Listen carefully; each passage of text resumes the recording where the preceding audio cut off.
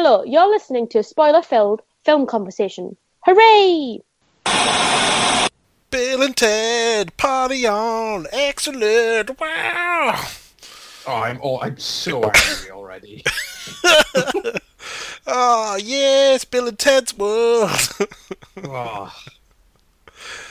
Oh, the comparisons are there, mate. They're from the same pool of friends. It's something of a talking point about these characters. That there's also Wayne and Garth and Beavis and Butthead all floating around at the same time. Party on, Wayne! Party on, Garth. Wait, that is right, isn't it? Can't remember. Yeah. Be Wayne to each other, my dudes. I don't know how to do. They've become one. Oh no. Anyway, hello. With me to do the podcast today. Oh shit! I didn't say my name, did I? I am Richard N. Esquire. Don't know how this works either. My most excellent colleagues are also here. Anthony. How's it going, dude? Oh my Good. God. And the most triumphant Abigail Bain. and the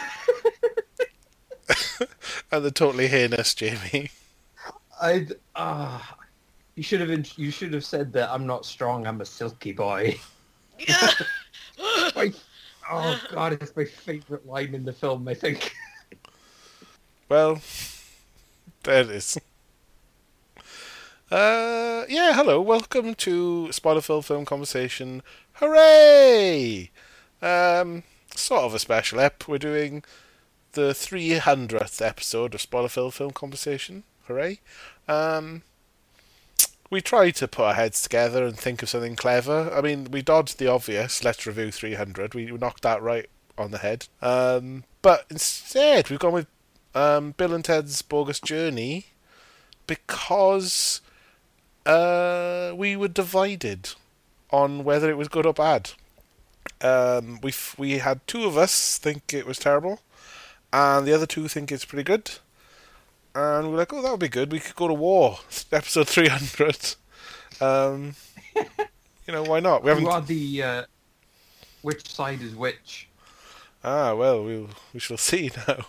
When everyone gives their expectations. No, I mean, who are the Spartans and who are the Trojans? Persians. Well, there's not 300 of us. Thank Christ. Boring. I don't think the metaphor is going to work there. Well, anyway, we're going to be the evil podcast robots versus the real. I don't know. Better. More the real. I don't know. Positive. Which one is the real one? Is the real opinion being it's good, or is the real opinion it's bad? Doesn't work. That's what we're going to work out, Rich. Whoever doesn't get their head punched off at the end wins. Metaphorically, it's already lost. Anyway, Anthony, could you give the details of Bill and Ted's Bogus Journey, please? Indeed. So, Bill and Ted's Bogus Journey was released in 1991.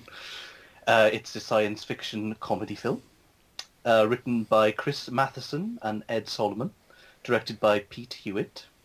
And the film is about the utopian future, which is built on the music of Bill and Ted, comes under threat when a would-be conqueror threatens to throw history off track by sending evil versions of Bill and Ted back to kill them and change the course of history.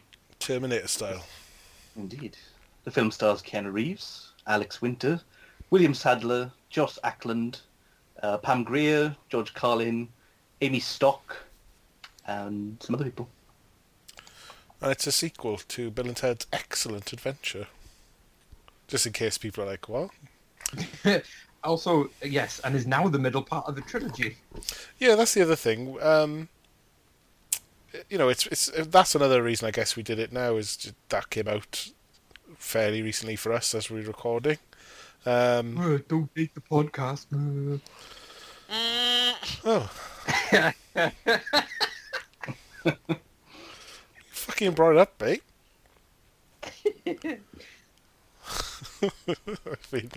fair cop there, I think. No, but yeah, I still haven't seen it. I think Anthony's the only one who's actually seen it so far.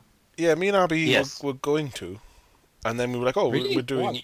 Well, no, because like we watched the first movie and this one for the podcast, and then we're like, "Oh, we'll do the now as soon as it's out, we'll watch the third one." But it doesn't affect the third one. Doesn't affect retroactive, like doesn't affect Bogus Journey, does it? Because like Bill and Ted's Excellent Adventure, that didn't plan the sequel in advance. And so the sequel to Bogus Journey and Excellent Adventure doesn't, they don't. It does actually, surprisingly. I mean, Anthony. I've only read this stuff, but Anthony can confirm it. Like Death. William Sadler from this movie, I know, is back in the new one, and also it does like. I thought the two babies that are revealed at the end of this one clearly meant to be boys, but were actually played by baby girls. So there's there's a surprising bit of continuity there. That now in the new one they have two daughters. Anthony, can you confirm any continuity between the sequels? Considering the type of continuity these films have anyway, That's true. it fits in. Yeah, It does a decent job of going like, oh, we haven't totally forgot the other two films. indeed Cheers. we need to know about them for this to work. I was just very happy to see William Sadler back, but I'm sure we'll get into it. So Jamie has given his hand away there. He is one of the few. He's one of us that likes Bogus Journey. Isn't that right, Jamie? Yes. Let's say, actually, we all like Bill and Ted's Excellent Adventure, don't we? Yes. Yeah. Yes. Yeah. It's good. Which is why we didn't feel like it really needed that much discussion. Yeah, I mean, most people like it as like a cult 80s classic. I mean, it's a great comedy. It's silly. It's not everyone's cup of tea, probably, but it's like a really good, famous, big... It's like a small budget, successful 80s comedy, and loads of people have heard of it. It's always referenced. It's good stuff. What's to say? It's an mostly inoffensive, family-friendly comedy with some surprisingly clever time travel stuff in, and some exceptionally stupid humor that it absolutely revels in. Yeah. So people could easily be wound up or could find things to nitpick with it, but it's just beloved, and it was beloved enough at the time to get a sequel a couple of years later, and then a cartoon and a TV series. Yes, everyone's seen the cartoon. Yes, I think it. Yeah, I think it was actually my first experience of Bill and Ted was watching the cartoon. I think I saw the cartoon first, and then the first film, and then this, and it was one of my first experiences of seeing a sequel and being like, "What the fuck is this?" Like, it's just so out of the fucking the shotgun blast approach to ideas in the sequel versus the cartoon. And I've also seen some of the live action series out of curiosity on YouTube, and it is awful. It doesn't have any of because the cartoon actually had George Carlin as Rufus, and then Keanu Reeves and Alex Winter for the first season. That's pretty good. Yeah, I mean, this was before either of them were stars. This was before Keanu Reeves was a star. No offense to Alex Winter, who I honestly don't understand watching this, why his career didn't... Oh, he's a director now, isn't he? Yeah, I mean, I say his career didn't take off. I think that's only in comparison to Keanu Reeves, who became a fucking huge megastar, whereas I almost feel like Alex Winter maybe deliberately stepped back a little bit.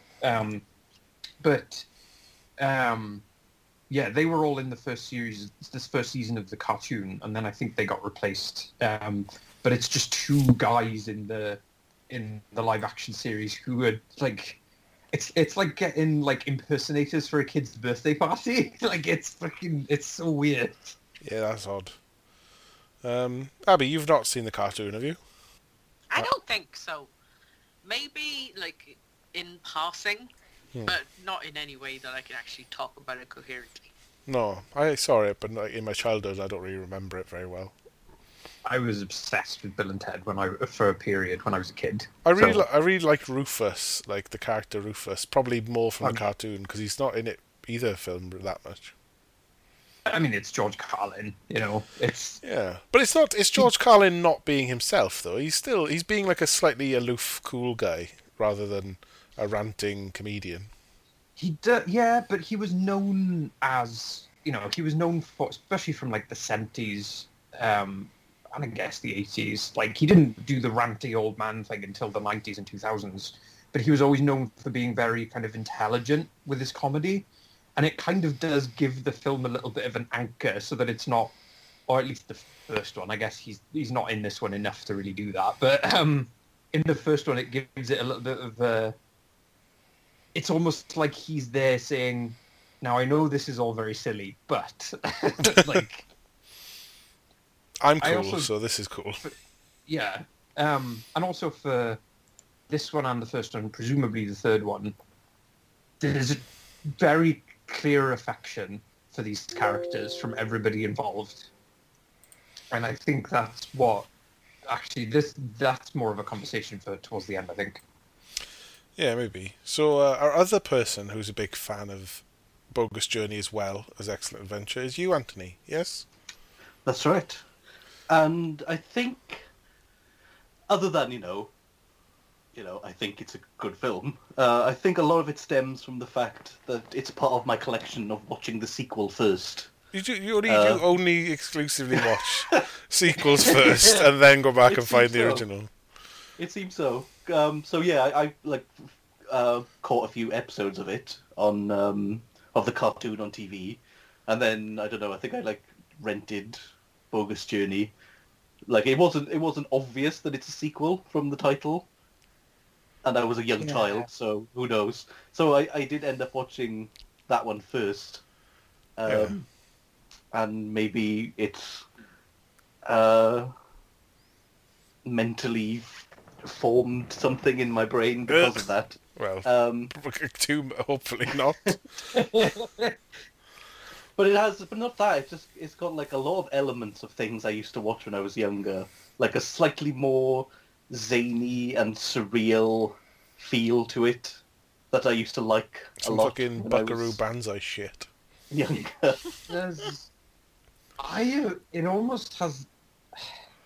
I remember it being one of the first films I watched when I was a kid that scared me, but not because I was such a wuss when I was a kid that I wouldn't watch movies that were scary, and this was scary enough, but also I was like, but it's Bill and Ted, I have to keep watching it.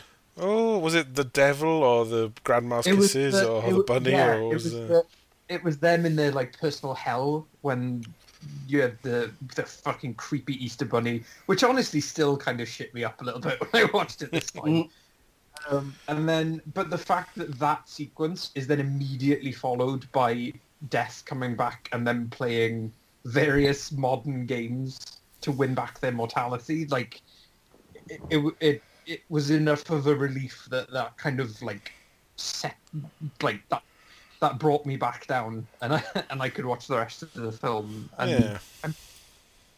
I'm sure it influenced the kind of shit that I like ever since. I think there's definitely a fact that we're all born more or less mid-80s, towards the end maybe, and then you sort of miss out on the 80s classics because you're too young to understand anything you're watching. And then by the time the 90s rolls around, you're starting to watch, kids' films and TV shows. And so it makes more sense then we're coming in on the sequels to 80s movies rather than the first ones. The first one almost seems like because it was 89, right? The first one. Yeah. And it almost seems like it's one of the perfect films to end the 80s because it kind of encapsulates it really well and kind of affectionately, and then everything moves on to the 90s, and then you've got this sequel right at the beginning of the 90s, right as alternative culture cynicism is kind of setting in. And this film almost ushers that in as well, because it has a very different, more kind of, not sinister, but it has a darker tone and a darker sense of humour. Also, it's the one by a British director, which I think shows in like the humour and the attitude of the film. Yeah. Yeah, we'll stick a pin in this notion of what changed between '89 and the early '90s, because it's a big factor in the film as well. Like, more than tone, it's like everything. It's the music. It's the like just the whole thing is affected by the fact that there's a big change in decade, and that genuinely that's a pivotal moment. Like, it really on the smack on the decade, '80s, '90s, very, very different. A little transition, but still. I mean, yeah, the first one was '89, and then this one was '91. But yeah, Abby. Although I think it was made quite a few years before that, and it was being kind of like shopped around for a long while before it actually got released. So It's I think it's actually a few years older. That's because they're fucking into hair No, metal. I mean that explains the big difference between them more, because there's more years than just two between them, really. Because they're into like hair metal, and then by the '90s it's like, fuck off that shit. We're into fucking cool grungy alternative music now, and it's like Van Halen, fuck off. They still they quote Poison lyrics, and they reference, I guess Megadeth isn't hair metal, but it's '80s, thrash metal. But members of Faith No More and Primus have cameos and stuff. So and there's the soundtrack is different-ish, but there's still some little big bits 80s guitar solos in there. Yeah. Anyway, playing heel for this ep, it's you and me, Abby. We're going to tag team these guys. Taking the perspective of fucking bullshit, mate. Fucking sticking up your ass, mate. Fucking, it's a betrayal. A betrayal. Maybe not. Maybe not a betrayal. But it's going to be you talking about how the afterlife doesn't exist, therefore this film is shit. I mean, one of my talking points is how this prescribes to a Christian heaven and hell scenario, which I'm not on board with. Bit, but also, aliens, only one brackets 2 aliens are in heaven, ever wearing lavender, and they don't wear lavender. Anyway, more qualms later. Heaven, but yeah. But Abby, you were a big fan of the first one. You had a poster of it in your room and everything. So I did. And then what? This one didn't tickle your nuts, did it? This one has nothing to do with time travel, and Bill and Ted have passed through puberty in a way I do not like. Do you not think, though, like all sequels, they kind of do the same thing? So, like, even though I love Home Alone 2, the same film. So would it be lame if Bill and Ted were like, now we're in like college or university, we have another exam, let's go steal some people from time? Would it be derivative, though? If it just I don't know why I'm playing devil's advocate. There's something specifically about Alex Winter. He has had some life experience between the first film and the second film that has made him a little bit grubby. Okay. And I I just think really- he was into Lost Boys. I think weirdly, based on the trailer for the third one, Face the Music, I think Keanu Reeves can't get back in the right headspace for Ted. Like, Alex Winters looked like he was consistent through all three, but like Keanu Reeves, like, do you remember how to do this in the third one? Oh, that's because Keanu Reeves has played so many different characters since, whereas Alex Winter did Bill, was in Lost Boys and Freaked, and then just kind of stepped back. Well, come on, he's like what, been on a fast-moving bus, he's dodged some bullets back in slow motion, and he's got Blue Bloody Inferno, and then he shot a bunch of tramps. Like, it's not like a career-changing life, is it? I mean, because he got a bit more Buddhist or something. And he was in Dracula. Yeah, that was my Blue Bloody Inferno. Oh, yeah.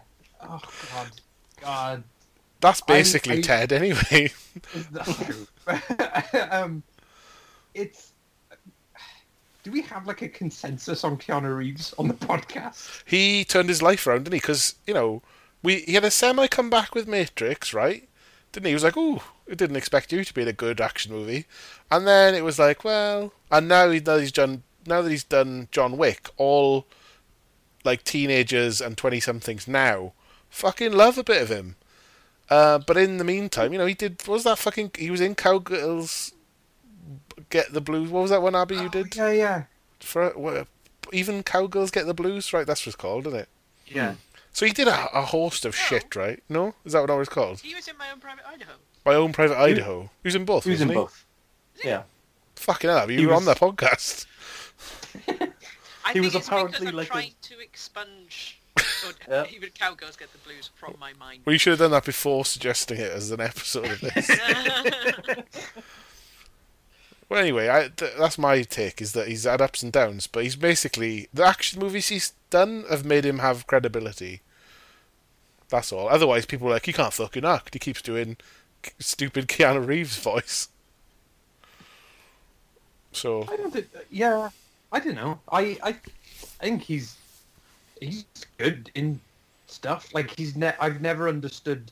I think there was a weird, because this was one of his first sort of big, well, not this one, but the first one and this one were two of his first big roles, and people were just like, "Oh, he's just Ted. That's just him and everything." And like, not really. Like, He's not very- recognizable face. He's not very diverse as an actor. In many ways, he's like Nicolas Cage. He's like, he rises and falls whether you take him seriously or not, and it's how more- good the film is. He's not an actor that you hire to disappear into a role. He's an actor that you get when you want a specific type of person and performance. But is also seemingly an incredibly decent person, which I feel like for both of them, maybe that's why I like these characters so much, is that it comes across in their performances. Yeah. Well, let's talk about Bogus Journey. We'll obviously be referencing the first one occasionally. But, me and Abby never took to this. And I guess it'll come up the reasons why. But essentially, Bogus Journey, because it's a sequel, it sort of picks up where we left off in a sense. But all you need to know really is that Bill and Ted are kind of... They're treated as one person. That's established, that everyone just knows them as... They're a duo, and they're thought of as one. They even propose to their girlfriends simultaneously. So they're one person while being two. Will you marry us? Yeah. It's like, what if one of them says no? That's really awkward, isn't it? I mean, splits their relationship. Anyway. But, Bill and Ted are odd in that they are both surfer dudes who don't surf, stoner dudes who don't stone. they're sort of PG-13-ish. Like, they're into the most rock and roll they get. Well, the most... Well, I think they say the F word in this, not the acceptable one either. Yeah. That is a problem with both the first two movies. Is that I get the use of it in the first one, kind of, because the idea is, they're supposed to be two kind of, really, really childish teenage boys. And it was also a word that I think people were more okay with hearing back in the 80s. Yeah. And I kind of understand the first use of it in this one, because there's the evil versions of them that call them a homophobic slur. Yeah. No. But then Ted calls No, Abby? Satan one. Yeah, that's what I was going to say. Was that, Yeah. Well, if you're going to aim it at anyone. He is a bit, isn't he? This big muscular dominatrix overseeing this giant cave system of S&M dungeons. I mean, I didn't mean I meant in a mean way, not in a actually homosexual, but sure. We've all seen South Park, Bigger, Longer, Uncut. Definitely I know. didn't even think about that. Yeah, it's unfortunate to hear that now. It is one of those things you hear and you kind of go, "Ooh, I wasn't expecting that in a PG family film." This is the thing. They're such positive guys as well. They're even they're like a duo. They're friends. They're moronic. They just have all the sort of dialect of surfer California culture, or skateboarders, or I guess they're in a band, so they're drop out in a band guys. But they're innocent. They don't technically drink any beers, do they? And they don't. Yeah, they're constantly drinking Pepsi. Yeah, I mean, someone's definitely paid up front for that to be there everywhere, especially this one. It's just constantly there. But they are nice and they're very positive. And I think the closest they come to falling out is when Misty is like Missy, is it? So Missy is like the hot, attractive stepmom of one, then the other, isn't it?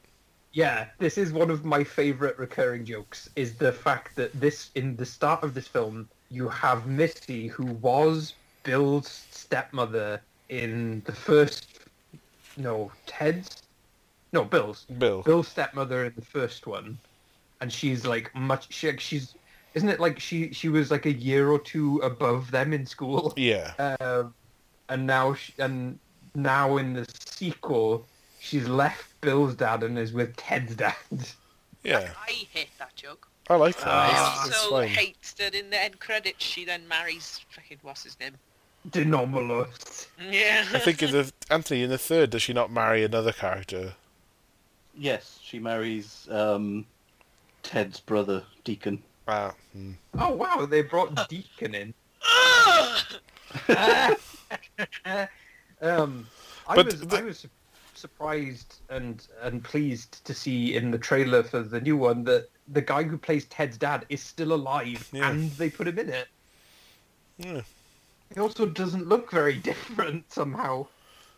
Well, older, as they all do. But, well, all I was saying is the closest Bill and Ted come to falling out is when Ted is like, "She's your mom, dude," and like stop slightly fancying your stepmom, which is completely allowed now. That's all porn is these days, is fancying your stepmom. So is this one of the things that contributed to that?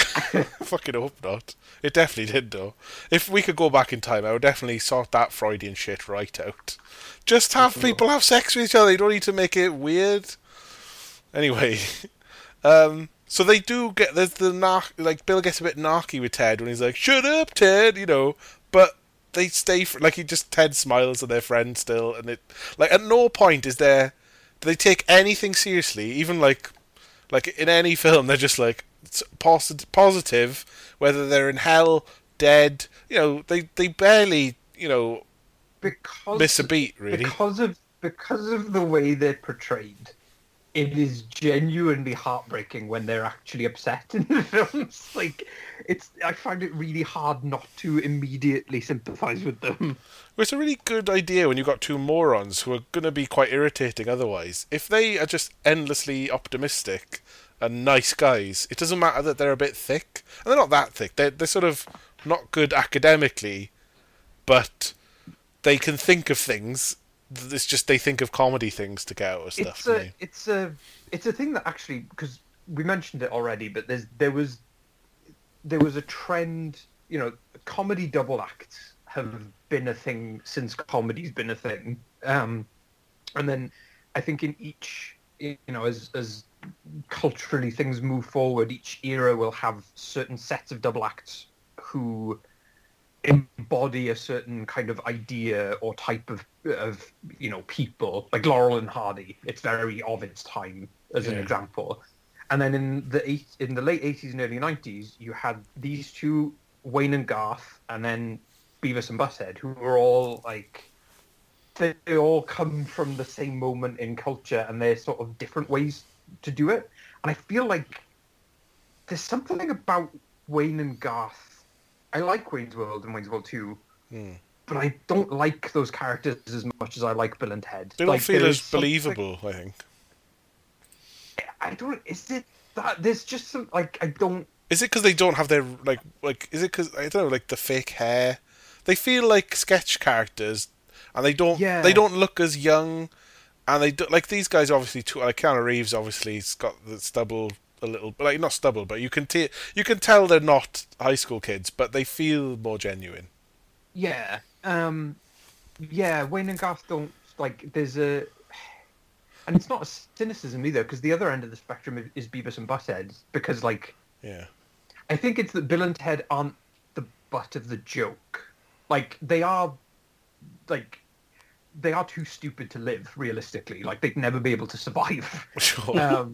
But well, they do die. they're in this like cartoon world in both films. Whereas like with someone like Beavis and Butthead, they're stupid to a point of like callousness. I got But news for they're in, you. like, They're in a cartoon world. No, but that's what I mean. They are actually in a cartoon world, but a cartoon world that is like, it portrays it as everything around them is quite grounded and realistic. Well, they have And actual they are- music videos in their show as well. and they are so absurdly stupid that like the world has to figure out how to cope with their existence. Sure. And with any kind of like 80s film before this, Bill and Ted would be the kind of like the C plot side characters who are only there to kind of like be a joke. Yeah, it's odd that they're And the then- protagonists and in a then- way. Yeah, and I don't know if like anything before that kind of did that, but I feel like they started that, the kind of like bringing the obscure characters to the fore and making it their story.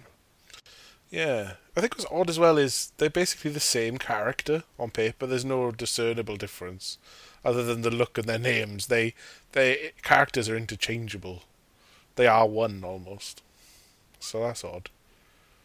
Anyway, Abby, what happens at the start of this film to set us up? Because we're not going with the time travel idea that works so well in the first one, That's not true. It starts with it and then kind of shoves it in at the end again. I guess. Yeah, shoves. Yeah. Crowbars. It really shoves it in at the end. This just... this evil bad guy, Denomulus, sends robot versions of Bill and Ted back from the future to some arbitrary point in the past to kill them, replace them, and Ruin their music. ruin the battle of the bands that they win and become gods of the future. With a really awful, ugly statue of them outside the Bill and Yeah, Ted. that was terrible. What the fuck is that? Who are they? I will say, right, you've gone in very hard on the, oh god, what a stupid premise, Abby.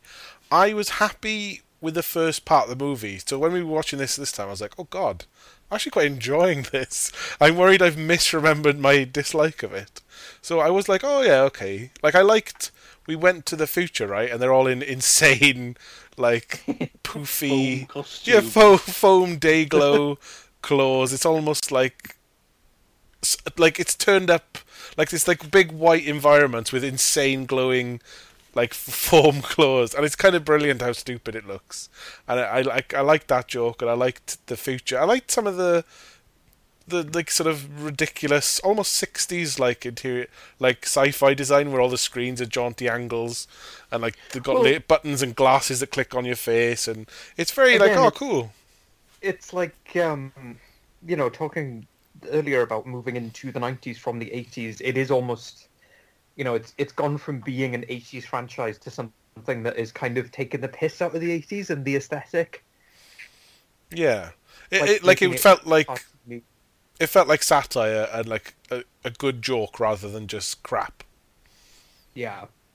Nice little cameo here too from James Martin from Faith No More. See, this who is why they- this is why Jamie likes it. Is this because it's got fucking Faith No More all over it? No, because I liked it when I was a kid. This came much later. Plus they referenced but- The Exorcist in it. As you, I think like, we've yeah, one hit and a little three. yeah, chicken and the egg thing there. what chicken that and the is egg? true, yeah. Yeah, my tastes in everything are like this Ouroboros of a snake eating its own ass.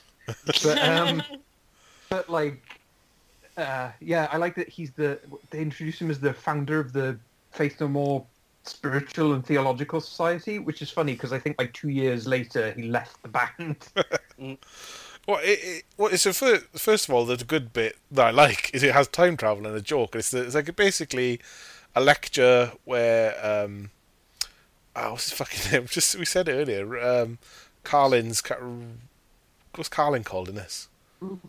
Rufus. So Rufus wearing his lame grey foam clothes, and I was like, oh, go back to the leather jacket. That was much better. But he's giving a lecture to some students in this University of Bill and Ted or whatever the fuck it is, and yeah, so he's done the telephone booth time travel thing. They have a telephone booth with time travels, and he's collected people to talk and give a lecture like the first film, and so it's like various eras of musicians. And I like that joke. I like who they threw in. And I like that they threw in like someone, you'll all know this person, and it's some person from between when we're watching the film and the future. And it's just some strange looking woman. And it's like, oh yes, you're referencing the fact you could, like, and no one ever does that in time travel. We always time travel to fucking what we've already established, not the in-between future. So I like that joke. And I did genuinely like this setup as like, we're referencing the first one. But it does straight away get into we're retconning things, because who's this bad guy? Why is he not intervened until now? Does he not understand time travel? Why is he going? Why is there's only this window where you can fuck with them? You can go back and kill them. Do the whole Terminator thing. Go back and kill them as children, right? Why are you waiting till the Battle of the Bands to intervene?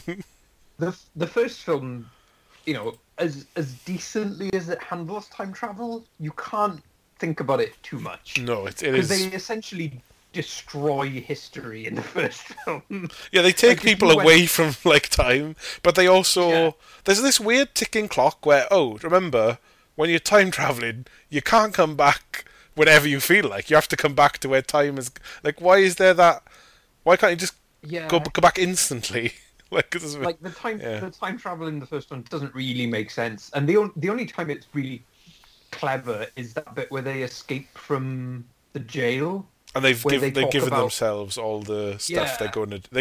I really like that. I still really like that bit. But again, it's one of those things that like just don't think about it too much. Like, you can't have Abraham Lincoln say "party on, dudes" and then go back to his own time and not completely ruin. That's true. They all remember. Yeah. Bring fucking Genghis Khan to the 80s and have him not murder everyone he sees. Yeah, he'd take some sporting goods home with him, right, and then go and kill people with them. Or he would have gone to an ammunition shop and Don't think too much about Joan of Arc got to come and do some aerobics, and they let her go back to the time and be murdered at the stake. Yeah.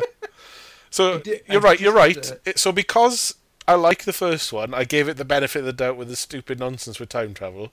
I will let some of this time travel stupidity slide in this one. But when they call back after we've saved the day, we'll go back and plant like the cage and the key and the the end one. That fucked me off when they started doing that, because it didn't even try. It was just bullshit jokes. I mean, I feel like the end of this film in particular is they got to a point where they realised they had thrown so much mad shit in there that they're probably never going to get to make another one. So they tried really hard to wrap it up as much as possible.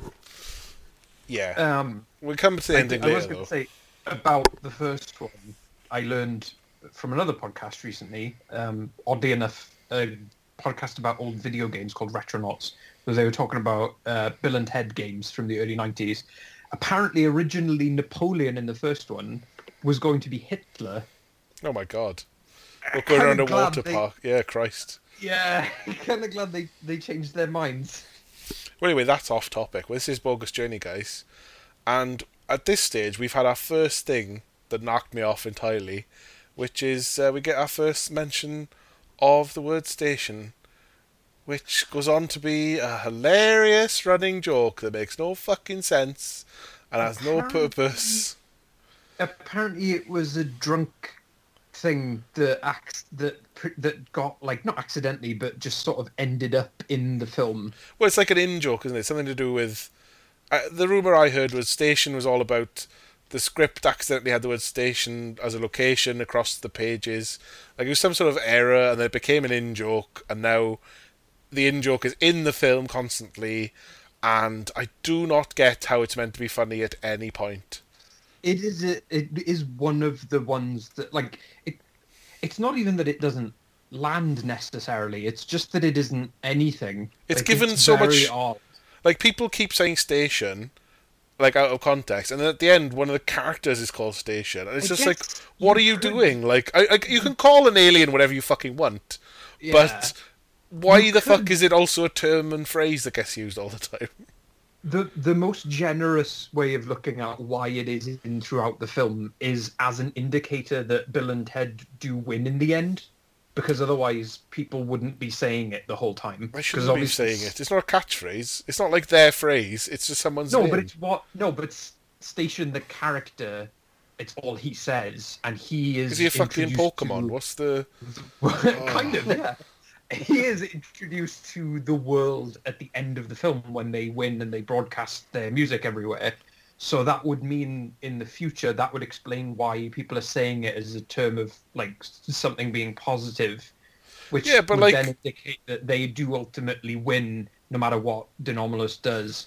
But I really think I'm giving them a lot of credit for that one. Yeah, I mean, like, okay, if the Red Hot Chili Peppers saved the day, it would be like if Flea's name was a catchphrase. Flea! Flea! Like, it's not, they don't, it would be, you'd say something from their lyrics or what their philosophy. It's because he says it. It's because it's all he says. Well, Flea didn't talk, does he, in Red Hot Chili Peppers? Anthony, where do you... It was awful. Yeah. Anthony, what about you? Where do you stand on this joke? I didn't really notice it. I did notice people saying station, but it's like doesn't really affect anything. No, that's the thing. Is it doesn't? And I do think my read is generous.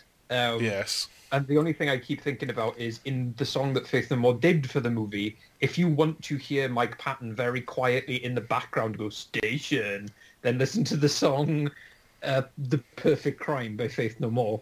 I'm never going to listen to that song for that reason.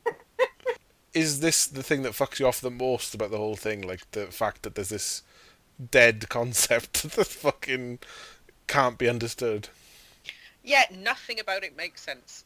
They're the only two aliens in heaven. There's two of them that become one person to make it less efficient to make two robots. He then disassembles himself again to relax and continues to be useless because he doesn't even play bongos later on after they specifically introduce him playing bongos. They just are as confused as everyone else when they disappear into a phone booth and come back as two completely different people with small children. At no point are they relevant to the story. He or they also has a giant ass.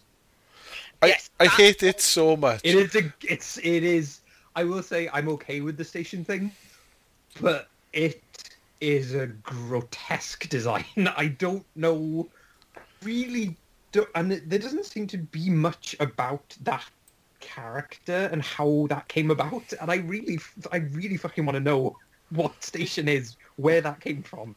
Well, it feels like it's like this whole thing with Station being like a weird, deformed-looking creature, and then the scene where they kind of like merge together and become like a pool of like Morpheus blob congealed flesh. Seems like this was like the spark of inspiration for Alex Winter when he made Freaked.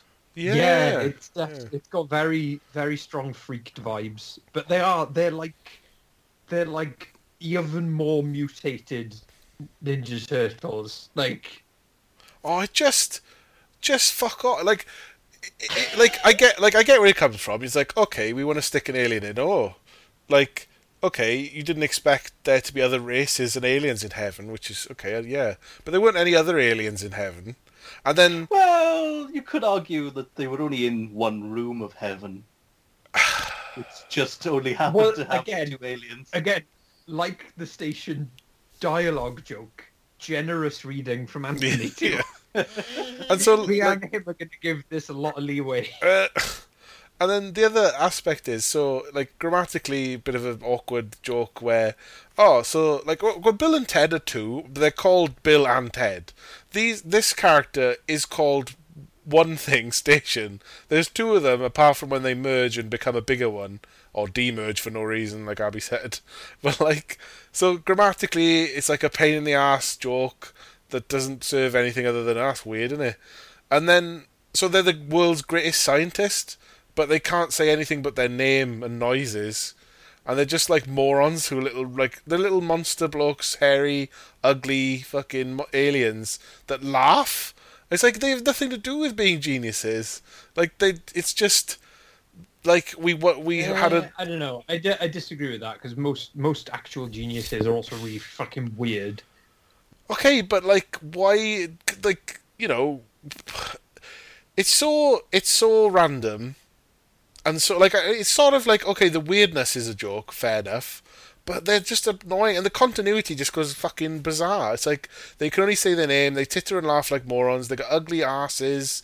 It's all they're just hairy, disgusting monsters that merge occasionally to become a bigger one. Then they separate. Then they're in the band. Then they don't play. Then it's just obviously we've got people in costume who don't know why they're there, so they just be background characters. And it's like, oh, you're important to history now. And people are going to say your name for some reason, but no one's going to question who you are, why you're there.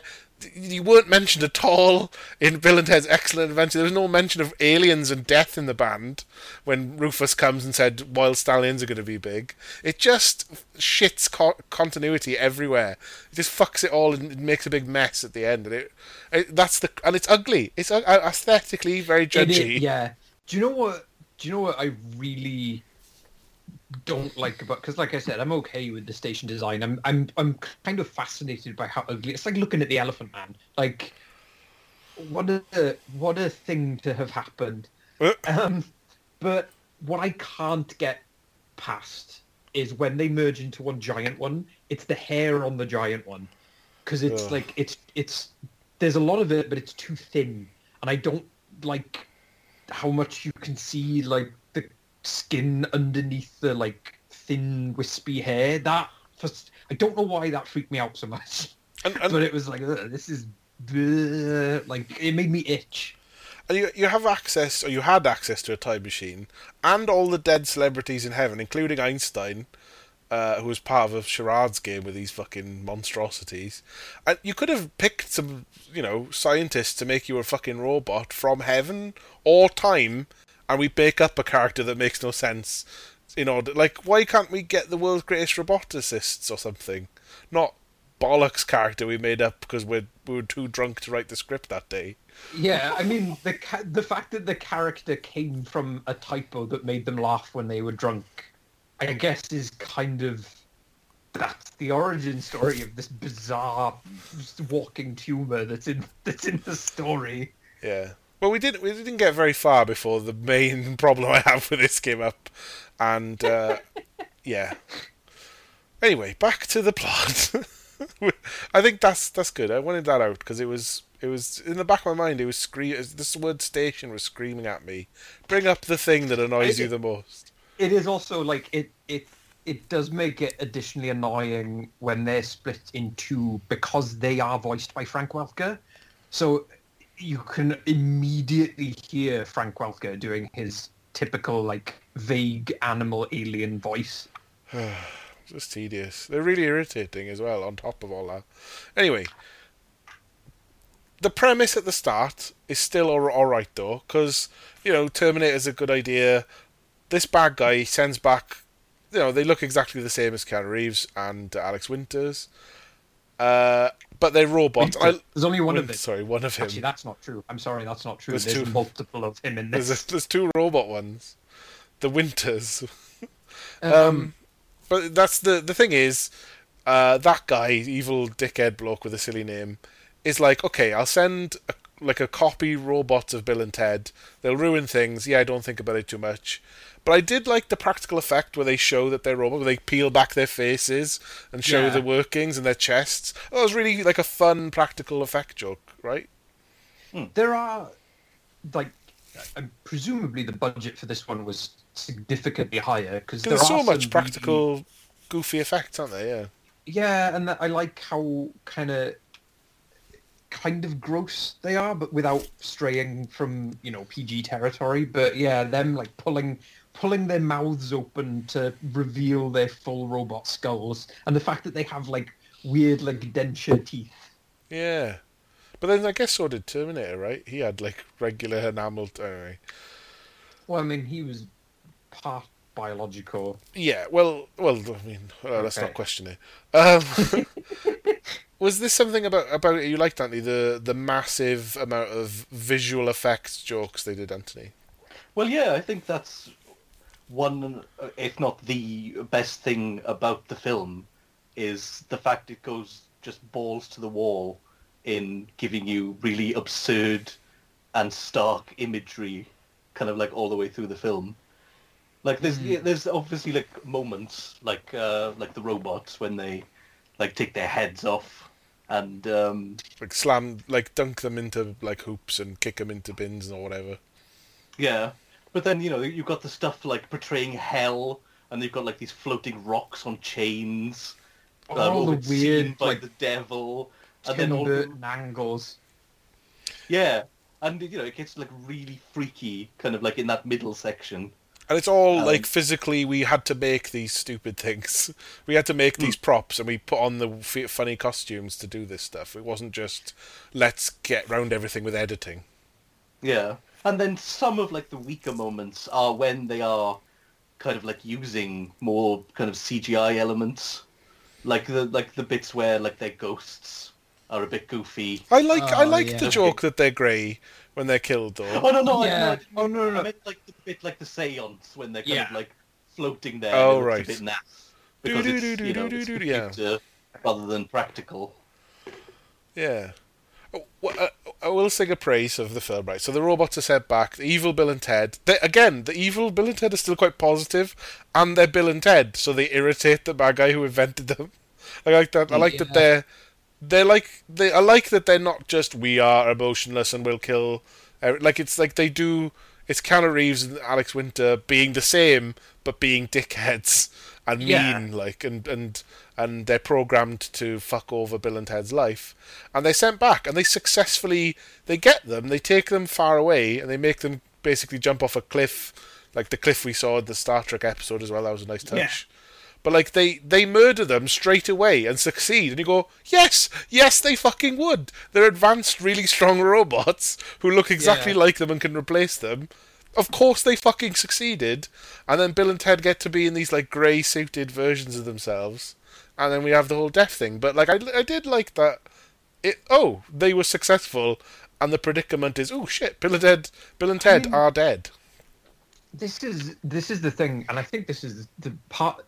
It's the reason that me and Anthony like it, and the reason that you and Abby, or Abby in particular, don't like it, is that it is a complete left turn from the first film.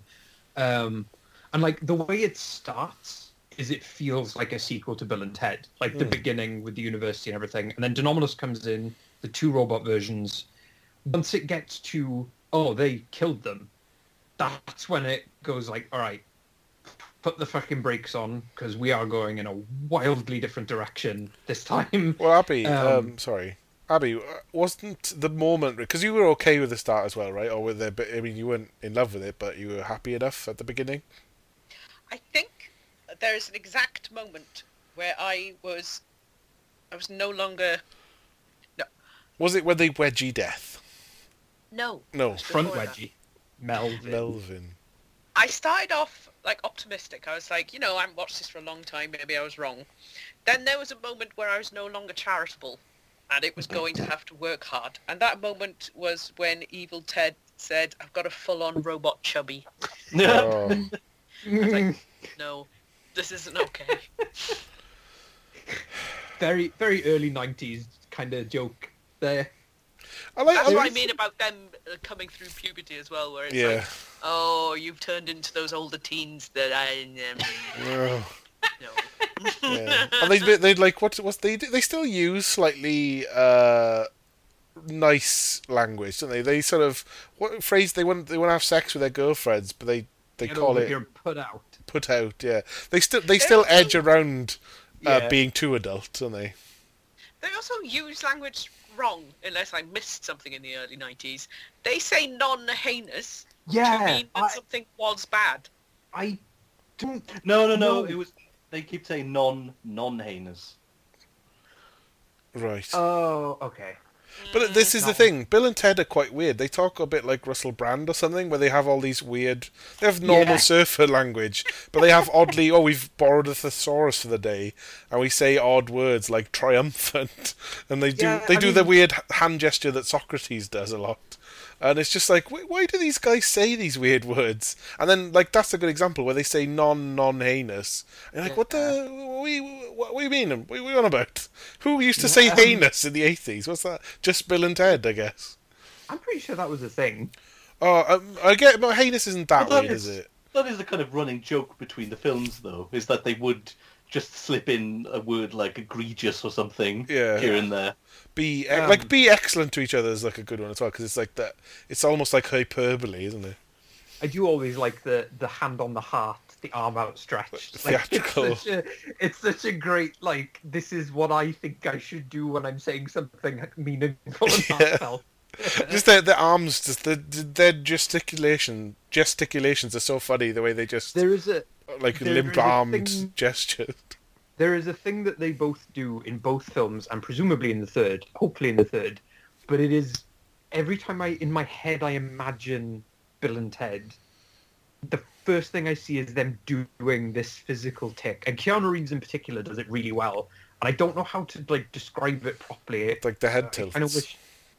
Not quite the head tilts. It's this weird little jump and smile that they do. Yeah, you do a little off your heels, kind of like you bob and you smile and you tilt and you gesture, like a little mannequin puppety thing. Yeah, they're adorable. It's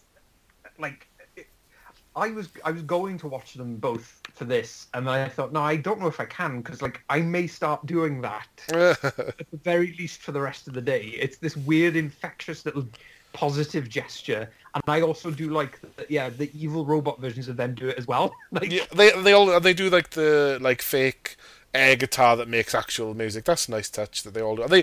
Even when the robots are betraying Bill and Ted, they all join in with the air guitar at the same time, even though Bill and Ted are like, fuck you, douchebags, and treat them mean.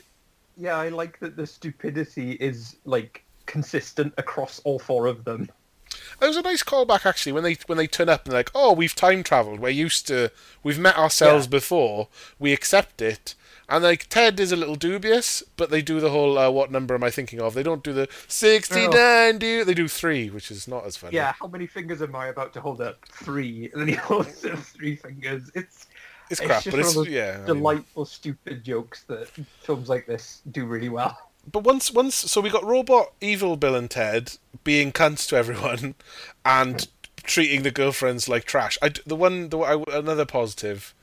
At one scene, even Bill and Ted drive the van or something to the girlfriend's house or a seance, or I can't remember what they do. The girlfriends, right? And they crash and smash through the window and smash through the house because they're robots. It's fine. They just carry on. And I did like that. Yeah. But but it is once Bill and Ted give a Melvin to death and piss off down the road. Hold on, we can't just passingly introduce death, because he is potentially the best thing about this film, or the worst. Yeah. So William Sadler, who is he the one that you see do naked yoga or whatever it is in Die Hard 2? Or naked Tai Chi? That could be a good bit of trivia. I will find out. I'm pretty sure it's him. He's actually the real Death from Seventh Seal. That's who he is. He is in Die Hard 2. It doesn't specify. Yeah. But there is one of the bad guys is introduced in Die Hard 2 doing naked Tai Chi in a darkened room, and I'm pretty sure it's William Sadler. But anyway, William Sadler, who other than this typically plays manly men. Sure. Manly men. He doesn't play people with alopecia, albinos with alopecia in black robes. No. He's literally playing Death from the Seventh Seal. Yes, that's a weird reference for Bill and Ted Bogus Journey. That's part of why I like it so much. But it's also his sheer commitment to the character. Well, his silly accent that he does consistently. Yeah, but he is enjoying himself so much. And Bill and Ted don't seem to care about him. He's always there being like, I'm part of it, I helped, I'm doing stuff, and they're like, yeah, whatever, man. They don't care about him. It's great, because how they kind of, at first they fear him, but once Yeah. they've kind of like vanquished him, he becomes just an annoyance. Like a tag along. Like this is the deal was weird because like, okay, so in Seven Seal it's about a man, and is it a knight or something? Anyway, he's playing chess on the beach with death. It's all artsy and metaphorical. But in this, they make a deal that we don't have to go to hell if we can beat you in a game of your choosing, and then they play battleships, which is good. And then Death's like, best out of 3, best out of 5, best out of 7. It's like a nice joke. They play like, what do they play? Twister, what else? Cluedo, They play, yeah, football, like mini football yeah, game. the little electric looked American weird. football game. It's And then, but then for some reason, Death he's not just, okay, I'll make you alive again. It's, I will be your servant. So I had tag along. Like, they didn't make a clear enough deal. yeah. Death's just with them because I guess he's contracted to stand about and be awkward. I mean, I think he's bored, and obviously is in desperate need of positive reassurance constantly. But is as the as it goes on? Is he not reaping souls anymore? Is no one able to die now that Bill and Ted are busy? I actually didn't think about that. That's actually a really good point. Yeah, is Death suspended? Well, I agree that he's my favourite part of the film. I will concede that I think he's in there a little too much towards the end. Like, if he had left after the heaven bit, Yeah. I think it would have been a little stronger. Although I do like the idea of him playing the bass at the end. But no, I easily my favourite part of the film was just his delivery of some of the jokes and the kind of, I suppose you just call it physical comedy. I don't know. There was just his reaction to him having to wear a dress. Yeah, it's odd that it sort of works as a joke, sort of annoys me. But like, It is a kind of, looking back at it now, where it's kind of like, oh, it's that joke where someone has to wear a dress, ha ha ha. I mean, But it just Yeah. it just fits in this movie. It's just Sure. that's the whole film. Him Well- doing the high voice was probably not the first bit, but the bit where the guy allowing people in with an audience with God says, "Don't I know you?" And it's like just a really quiet, awkward "no." Yeah, I like that he has to, while Bill and Ted piss off, he kind of says to God, "Look, fuck, what's he say? Like, Yeah, they He's like- Melvin me. I saw, like, yeah, it's a long story. It is a fucking long story as well, because like, it doesn't. I think okay, in order to get to hell, to get to heaven, for some of this to make sense, what happens essentially is Bill and Ted have to suss out being ghosts. There's some nice ghost shit going on. Before I forget, I got 2 Exorcist connections. I just realised they not only do they mention Exorcist 1 and 3, but there's also a tangential Max von Sydow connection through the reference to Seventh Seal. So appropriate for the 300th episode. Yeah, well done. But like, so the gimmick that works quite nicely is they think, oh shit, what we can do, we have to tell about the murder of ourselves. So they go into like Ted's dad in the police station giving like a talk to the cops, right? And then they jump in the, like, Ted jumps in the spirit, like his ghost self jumps in the year, and he I guess he, what's the word? Possesses his own dad. This is his dad. And it's a hilarious impression of his own characters. Like, him fucking being guy. Ted is so funny. Yeah. He really does a good job as well. Like, he really was committed to that. The other guy, not so much with No, Bill. he kind of sucked. The guy from Total Recall. Oh. Ryan Yeah, he's- something or other. He's the guy who turns up in the middle of Total Recall to try and convince Arnold Schwarzenegger's character to wake up from his dream. Roy Brocksmith. Okay. And then, yeah, he's like telling him, you know, all of this is an illusion, blah, blah, blah. And if you don't wake up now, we'll never be able to get you back. Yeah. And then he sees the drop of sweat and shoots him in the head. Put on a lot of weight Yes. between that and this. But no, it's like they're basically, oh, I'm my own dad, standing there doing all the Keanu Reeves gestures, and the fact that I love that all the cops are watching this guy suddenly be possessed. I mean, he keeps talking to Bill, who no one could see, and it's so fucking like they're like because they're morons. They're not like, oh, I must pretend, I must do this like my dad. He just talks as himself, makes no fucking sense, and of course he doesn't get understood or believed. It's so funny. He responds to the invisible Ghost Bill's air guitar by doing his own air guitar, which then comes out as like acoustic classical flamenco music. I mean, this stuff.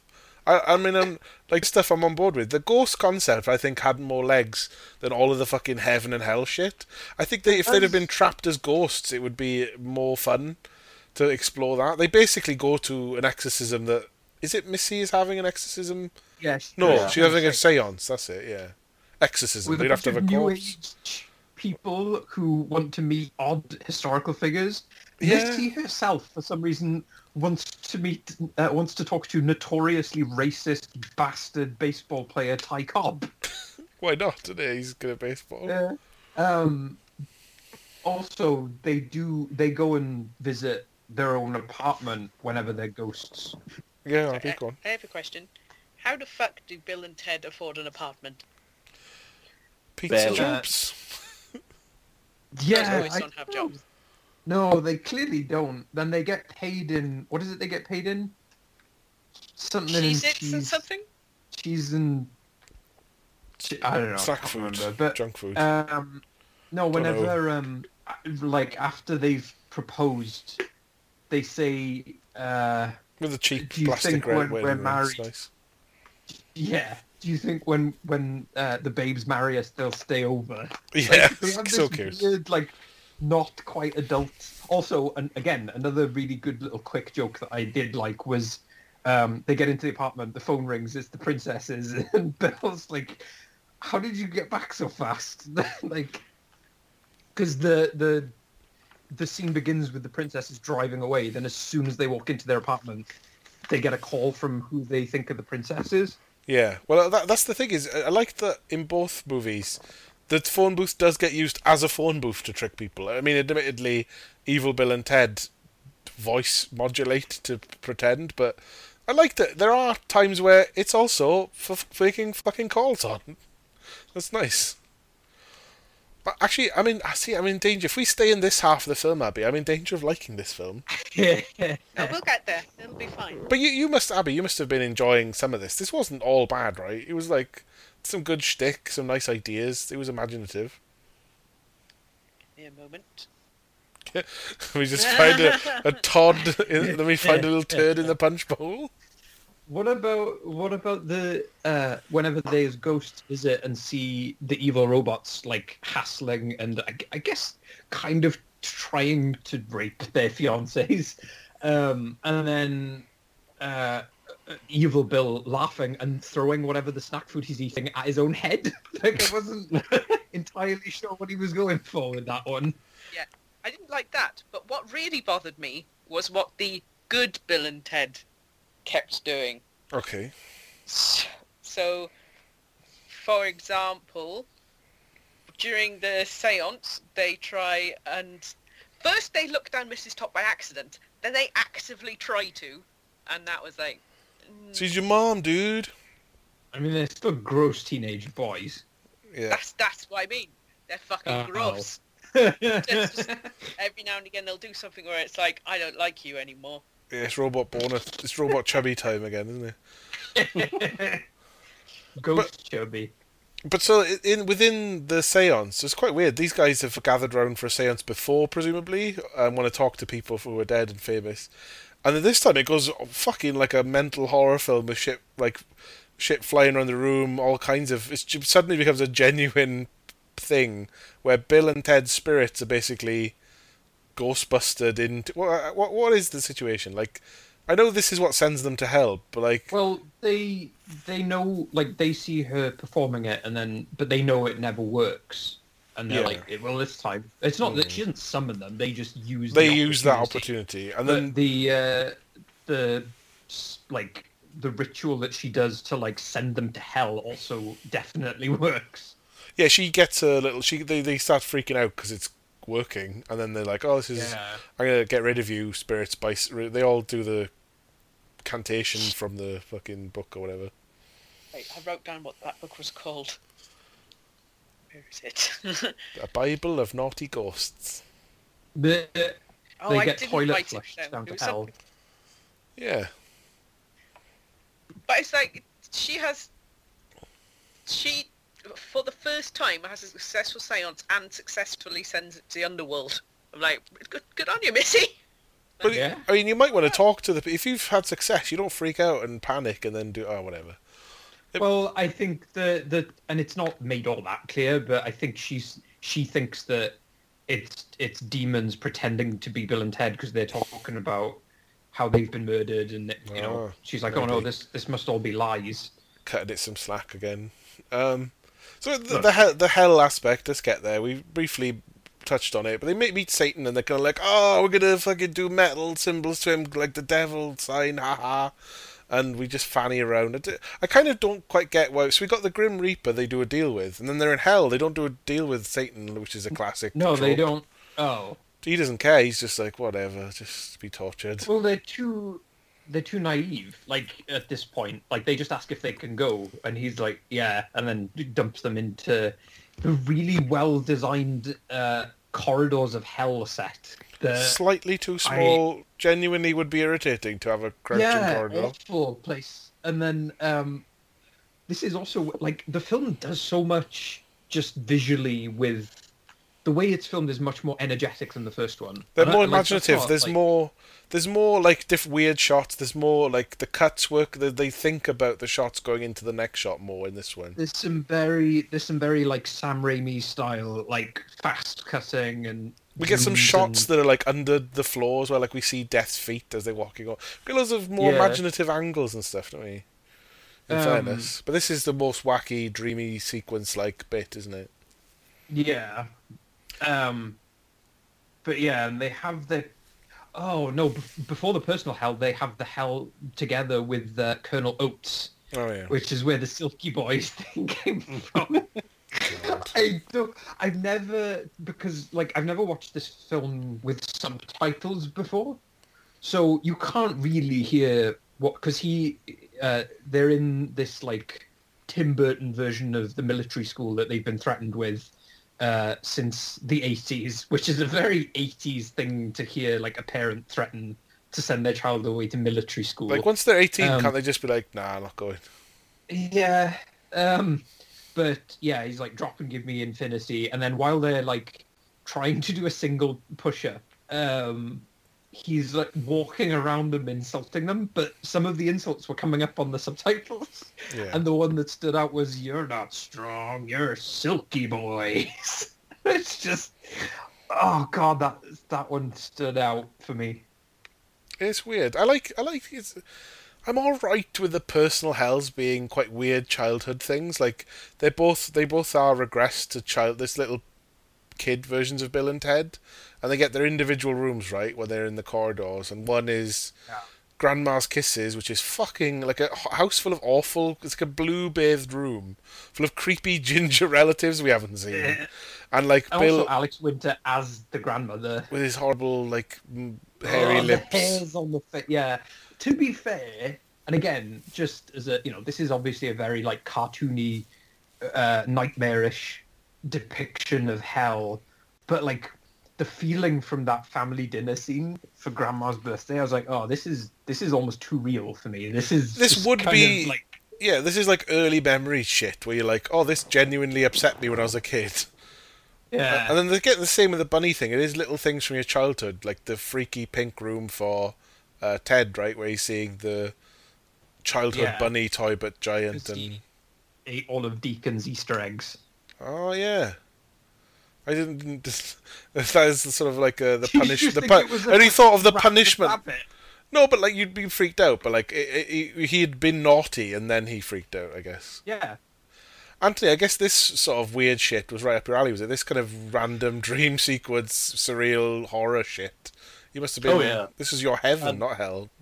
And this is the thing, like, I always remembered about the film from, like, Yeah. childhood. It was like, this was just this whole hell bit. And it is. It's genuinely creepy. It's more imaginative than just flames and demons and whips or something, isn't it? Yeah, but it gets that balance of being, this is stupid, but it's also, they've done it in a way where it is genuinely creepy.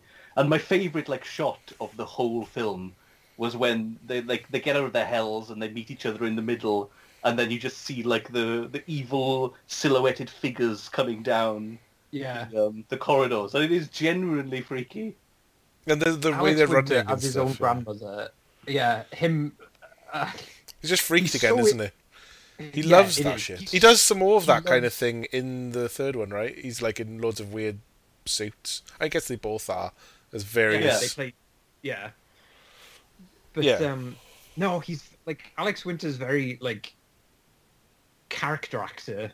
Like he always seems to love getting dressed up in weird outfits and just playing really bizarre characters. Yeah, it's odd like- that they they didn't have like, oh, Ted is the bunny in his one. They didn't do like for like. That seemed odd. I don't want to see Keanu Reeves in a big weird bunny suit. I'm sure some people do. I do, yeah, but for other reasons, for personal reasons.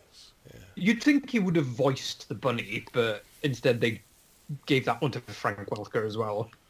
Well, with getting out of hell, right? So they go back to the whole like the Seven Seal games with death thing. But Some like, death. how? Like they're in hell now. Like they Or the the- challenge.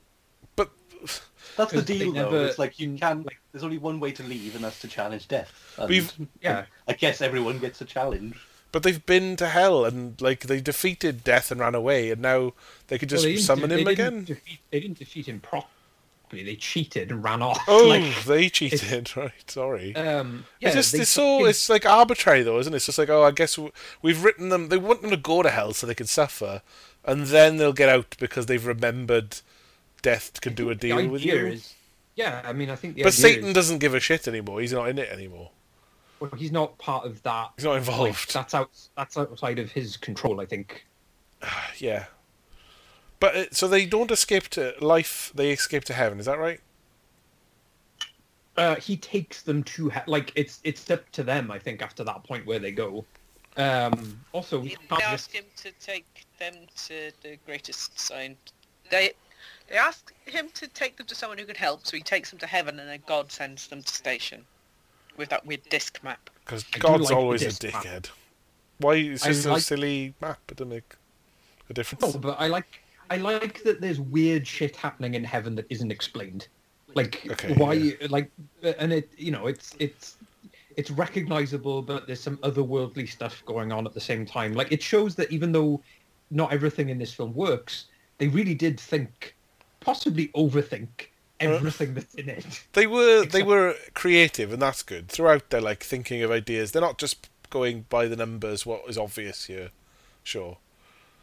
So heaven. This is another qualm, I guess. Heaven is full of people wearing white and lavender versions of whatever they wore. So if you're a boxer and you died, you're stuck wearing like lavender boxing gloves or whatever your fucking uniform was in real life. So and everyone's kind of boring and just milling around in a boring white heaven. And people always I make will- out that heaven would be dull. I will say that as someone who, this is one of my qualms with the film, is this in this sequence, as someone who is a fan of like old school matte paintings Yeah. and really misses seeing them and stuff, the matte paintings in heaven in this film are shit. Like they do, like I normally don't mind if a matte painting is clearly fake, as long as it kind of looks cool. But it doesn't work in this. Well, yeah, I mean, they're playing on the imagery of what heaven might be, and it's the white and the plain and the sort of... They do infuse it with a little bit of like a sci-fi feel. Almost looks It's too like similar to like... Demolition Man. Oh, well, it looks... You're drawing on the minimalist of the future, which doesn't work. You need a contrast, and it needs to be, I don't know, meadows or something. Anyway, but they're all in lavender, which is visually acceptable, but also like inexplicable. But like, okay, we're already in, you know, Judeo-Christian heaven hell scenario. But so death takes them there, and then they have to trick Saint Peter by giving a shit. Like they have to get in a queue So they clobber some people, nick their lavender clothes, even though they are dead, so that they should get lavender clothes. And they're see, like, this what is- the fuck are we talking about? Well, they That's another didn't thing. come. Those were good boys mugging people in heaven. Yeah, does it make Desperate sense? times. But they're not desperate. They've successfully beaten death at board games, and they are good guys, and they're decking people, mugging them, and then it's like They do. no. They do apologize directly to God for doing it. But it's like, why did you even have to trick yourselves into heaven? We've already tricked your way out of hell. Like you have to. The death is helping you get here. It's just fannying around for the Yeah, sake of. presumably he has the authority to just put them at the front of the queue. Like what? I just and then the But answers. then- The answers will do. To like see then you don't Peter's get- cool with it. Go on, Then you Adam. don't get death in a dress. In a lavender dress. You don't And get, the hat. Yeah, the silly hat. The woman who was running in a meadow. Was it like weird? What was she doing when she died? I will agree with you on this point. I did feel like when they were robbing them that it was, well, this doesn't really work, does it? I mean, I get it. It's an obvious bit where they have to kind of like, blag their way into heaven. But yeah, it's one of the small things that I didn't like either. I will admit that. And are they good or bad? Bill and Ted didn't do anything. They didn't. I mean, they're not even Christians necessarily. They don't go to church. They're in a Well, band. They might go. I mean, don't know. they're not. Even if they just changed it to something like tricking them out of their clothes rather than doing, going off screen and doing the cartoony kind of punch noises. Yeah. Well, I they are. think They're the- dead, so they should just become lavender. Like they would turn grey when they were ghosts. Well, no, because they didn't like. It's not in Seven Seal. See, I don't- in Seven yeah. Seal, they don't. He doesn't wear lavender and go to heaven. After how sort of like energetic and over the top and fun the hell sequence is, and then also immediately after that, the whole sequence where they're playing all these different modern games with death. Yeah. Still a hoot at that point. All of that is very, it has an energy to it. It's funny. It's stupid in a way that is, it's very deliberate. Like they are fully. It's one of those times where the comedy is being done to make the people writing it laugh, and Yeah. it becomes infectious. Like it all works Maybe. nicely. Yeah, the heaven stuff is. I don't know. It does. This is the point where the film kind of collapses a bit, and then has to someone has to come with like fucking jumper cables and start the battery back up again.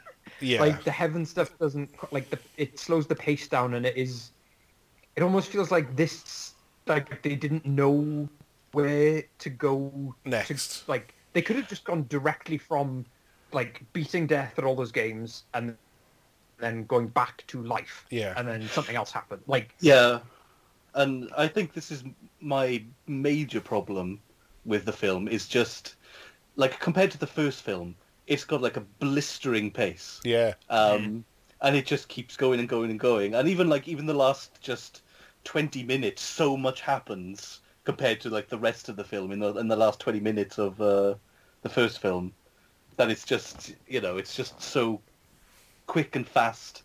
But this one, it's got definite dips. I think there's two major dips. It's kind of like after the first scene, there's a bit of a lull until Bill and Ted get murdered, and then this heaven scene again also kind of affects the pace.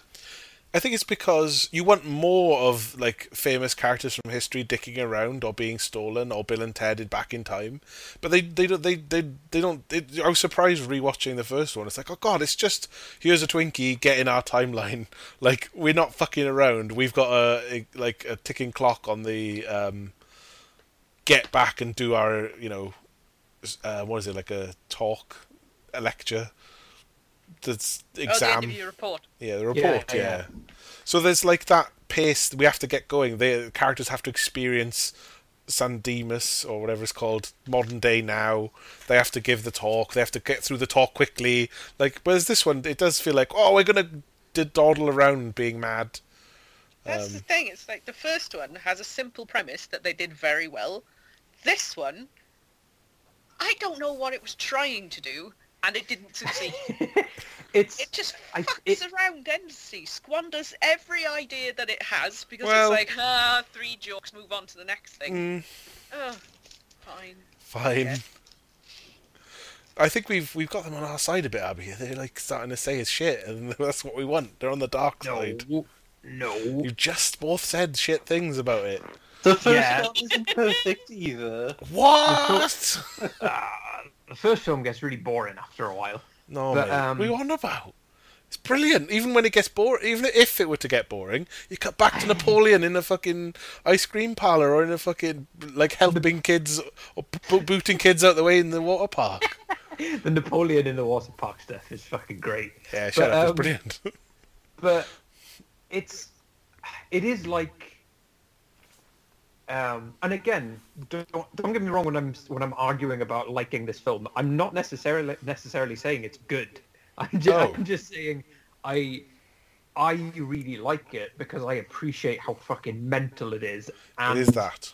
that they didn't just do a retread of the first one when they got the chance. Yeah, to that's make a sequel. something. The problem is, I think they had much more money, and they probably thought, like I said earlier, they're never going to get a chance to make another one. So they did try and throw all the ideas they had since the first one into a single film, just to get them all in there and wrap it up. There's fun being had. It isn't a cynical sequel. It's we want to have fun, and that's what they do. Yeah, and that's the other thing as well. And that's one of the things that I do appreciate about it is that it could have been a very easy cash in, because at this point you had, the first one was like a sleeper success, and then at this point you had like cartoons, video games, the live action series. It would have been so easy to make a sequel that was just the first one again, but a bit more with more money. Yeah. And I but think instead- there was potential though.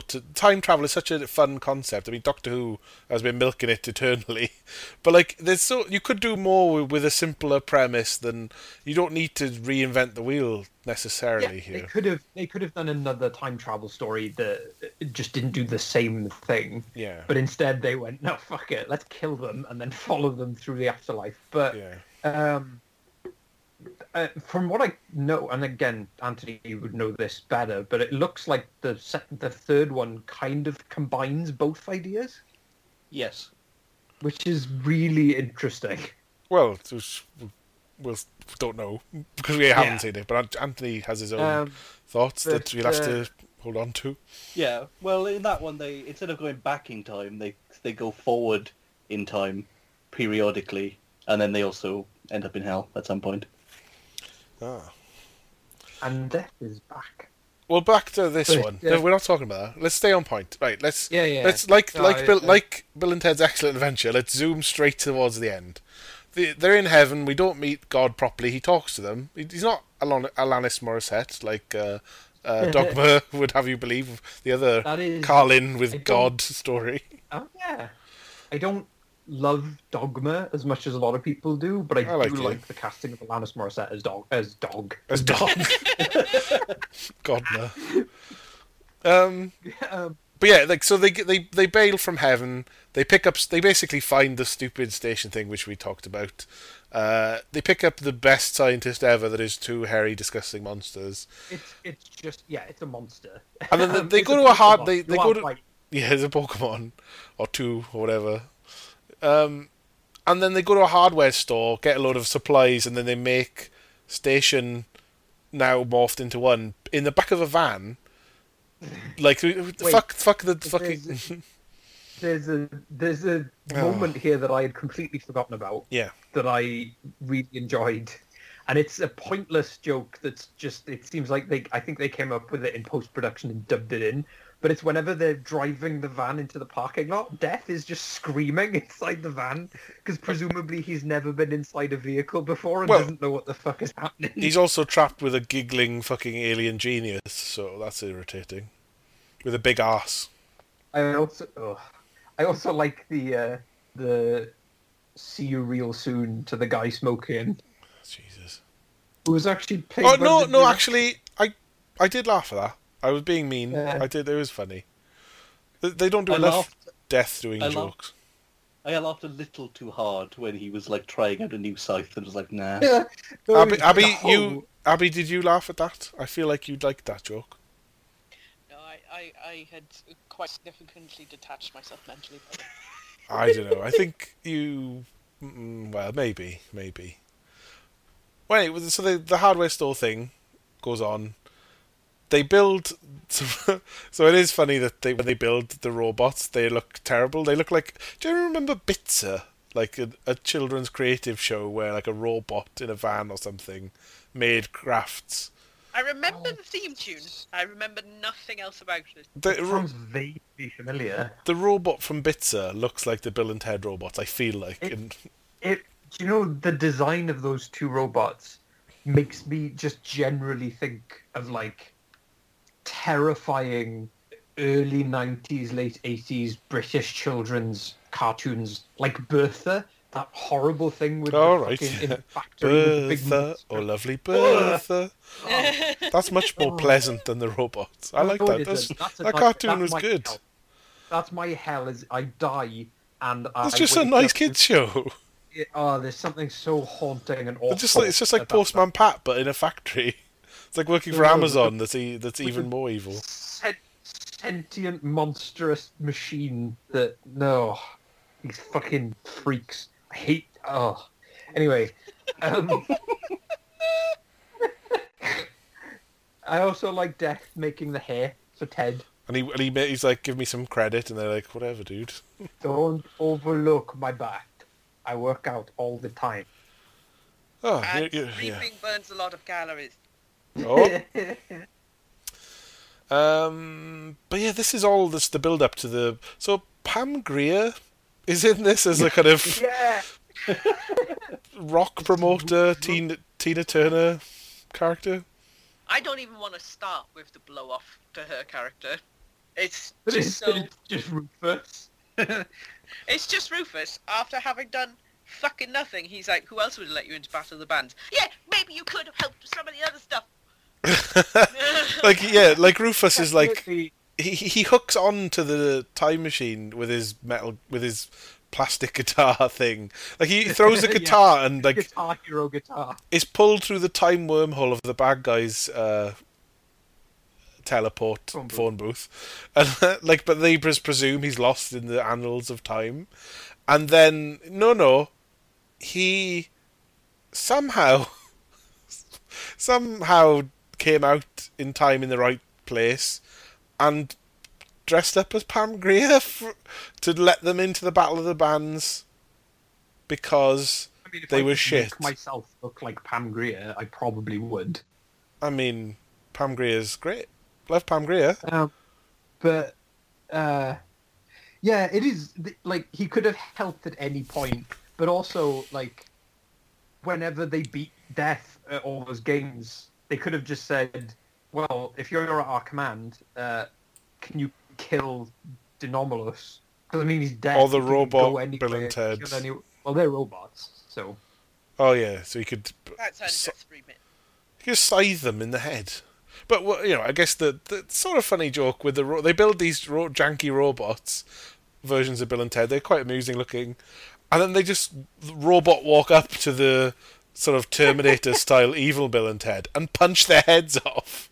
and just blow them up. Blow them I up, do, yeah. And again, this is just praising Alex Winter and Keanu Reeves. I really like the confrontation between both versions of them, and then how amicable the evil ones are to being killed. Yeah, they're all right with it because they're evil, I guess. They're like, yeah, they built good robotuses. Kudos to you, Bill and Ted. And Like, they suddenly "Catch you become later, Bill nice." and Ted." Yeah. Yeah. Weird that they're nice about it. That's how nice Bill and Ted are. Even the evil versions are quite Yeah, amicable. They cannot not be pleasant, at least in some way. I did feel weird though that there was like one shot where we saw Ted's double, and he was like, "Oh, we shouldn't have seen that guy too much." Yeah. Like one shot earlier, it was like, That one. he was like back at their apartment. It was like, "Who's that guy?" It's just a 57-year-old man with a full beard. Well, not quite. Speaking of men with beards turning up, just to make so the new robots have beaten the time travel robots, and we're all at the stage. The girls are there, the babes, and oh shit, Bill and Ted still aren't particularly good at music. Well, wait, because you haven't talked about the defeat of Denomalos. Well, it's kind of all to do with it, isn't it? No, this happens afterwards. Oh, right. But it definitely does seem like they got to this point right in the script and were like, fuck, we have to end it. Yeah. Yeah, definitely. I mean, it's just a clusterfuck, isn't it? It's just, let's call back a few things and make a fucking bizarre ending with everyone. Like, so Denomalus turns up because he could have just turned up himself at any point. He slams down in the middle of the crowd who are all accepting this. And he's like, I'm going to... Like, literally everyone at that concert witnesses the end band come on, and then the most bizarre sequence of magic and surrealism ever. The idea is that they just assume it's like... Oh, it's like Alice Cooper level... Yeah.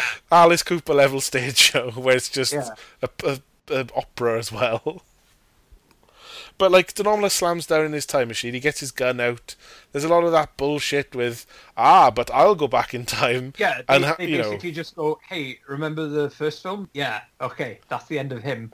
But it's just like, a cage, we must remember a sandbag, then a cage, and then just guns start appearing without any sort of, we'll go back. It's not that we'll go back in time and set it up, it's... We'll just teleport them in because we can't remember how the joke works. It's not we've hidden a key behind a sign. It's fuck it, stuff just appears because we'll do it later.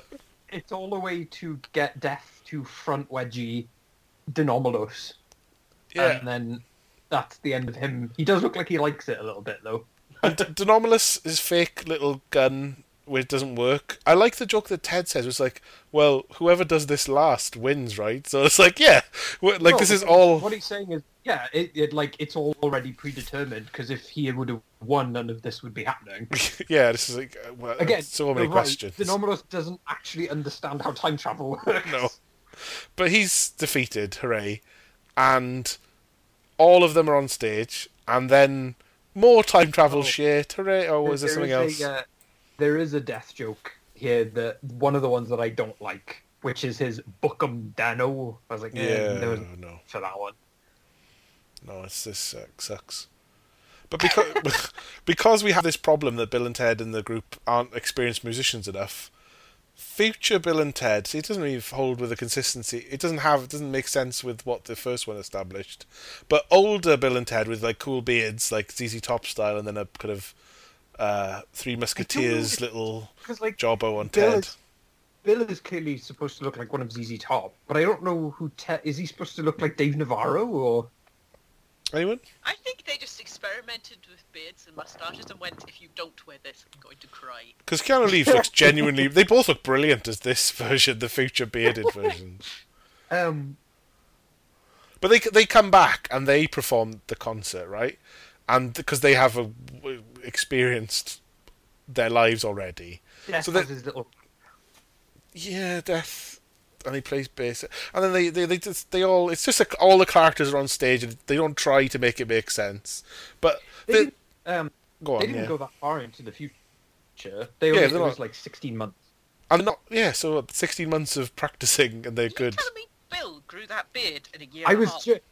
I was just thinking that. After I said... I didn't think about it when I watched it, but when 16 months left my mouth, I was like, fuck, how did he grow that beard? Like...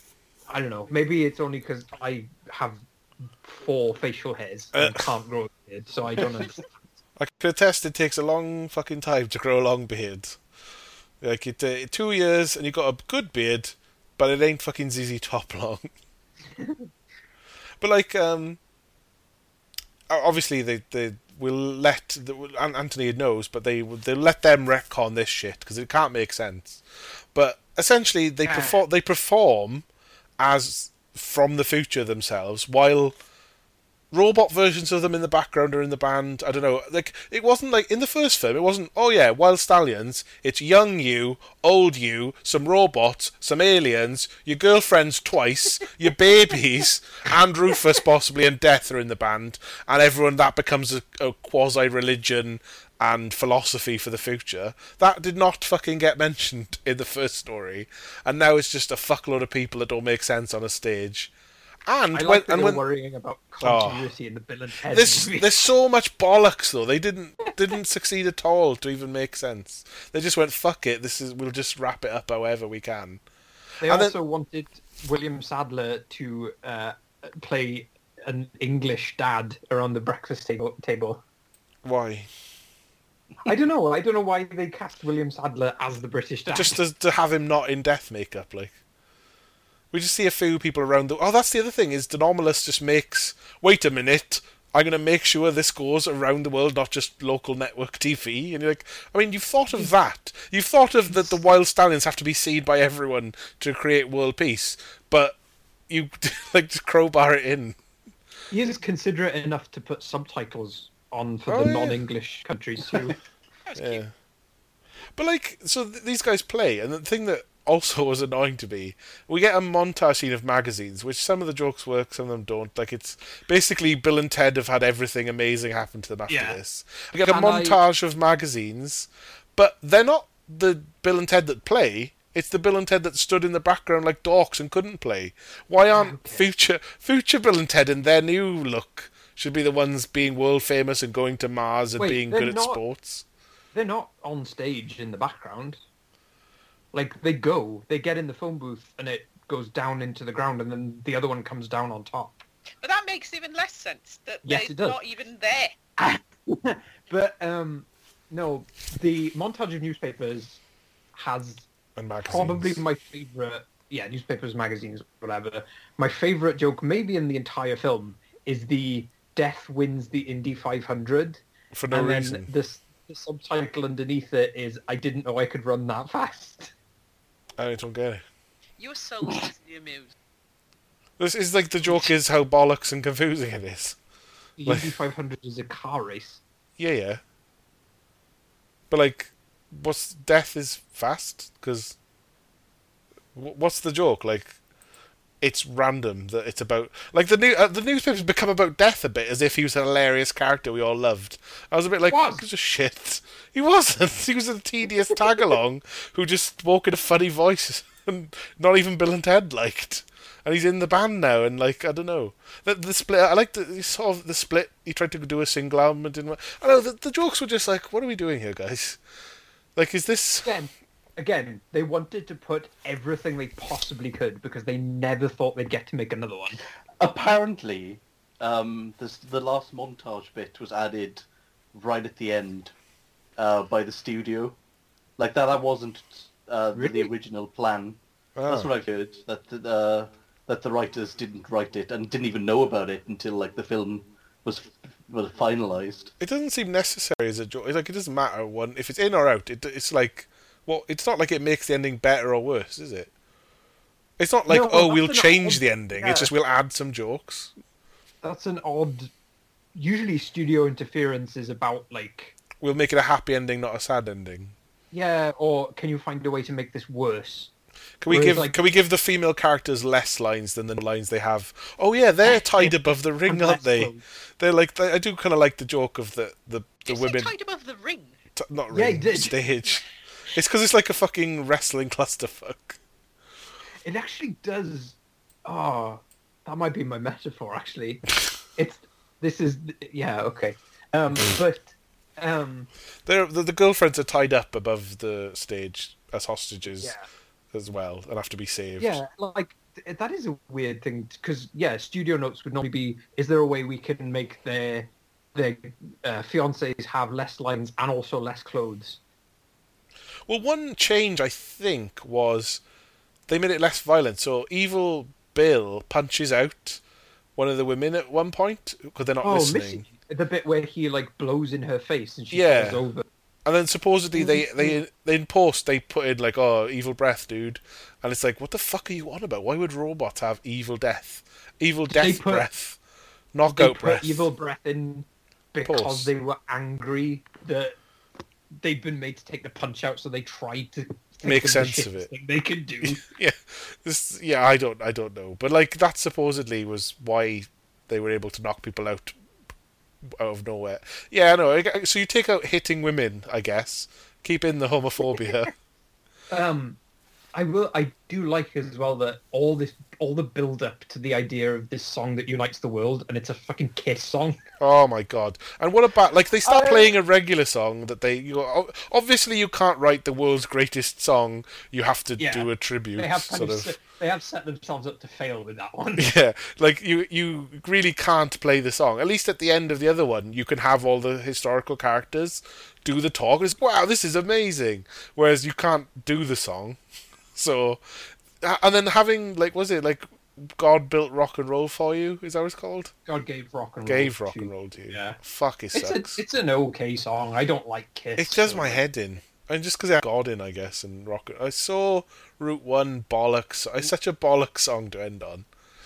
I think it's a little misleading because it does. I think it makes it clear enough that that's not what they're singing. Yeah, the mimes don't match that song. Yeah, I guess that's true. And then they finish on stage and the song keeps going. Yeah. So I think that's because they start playing the song and then and then that song plays as to cover kind it of up. say well, we can't actually let you hear what the song that unites the world is. Because it'll change your world. So, but I wanted to hear the song they played because 2020 could do with, we could all be being a lot more excellent to each other. It would be nice for a utopia to kick off instead of this horrible dystopia we live in.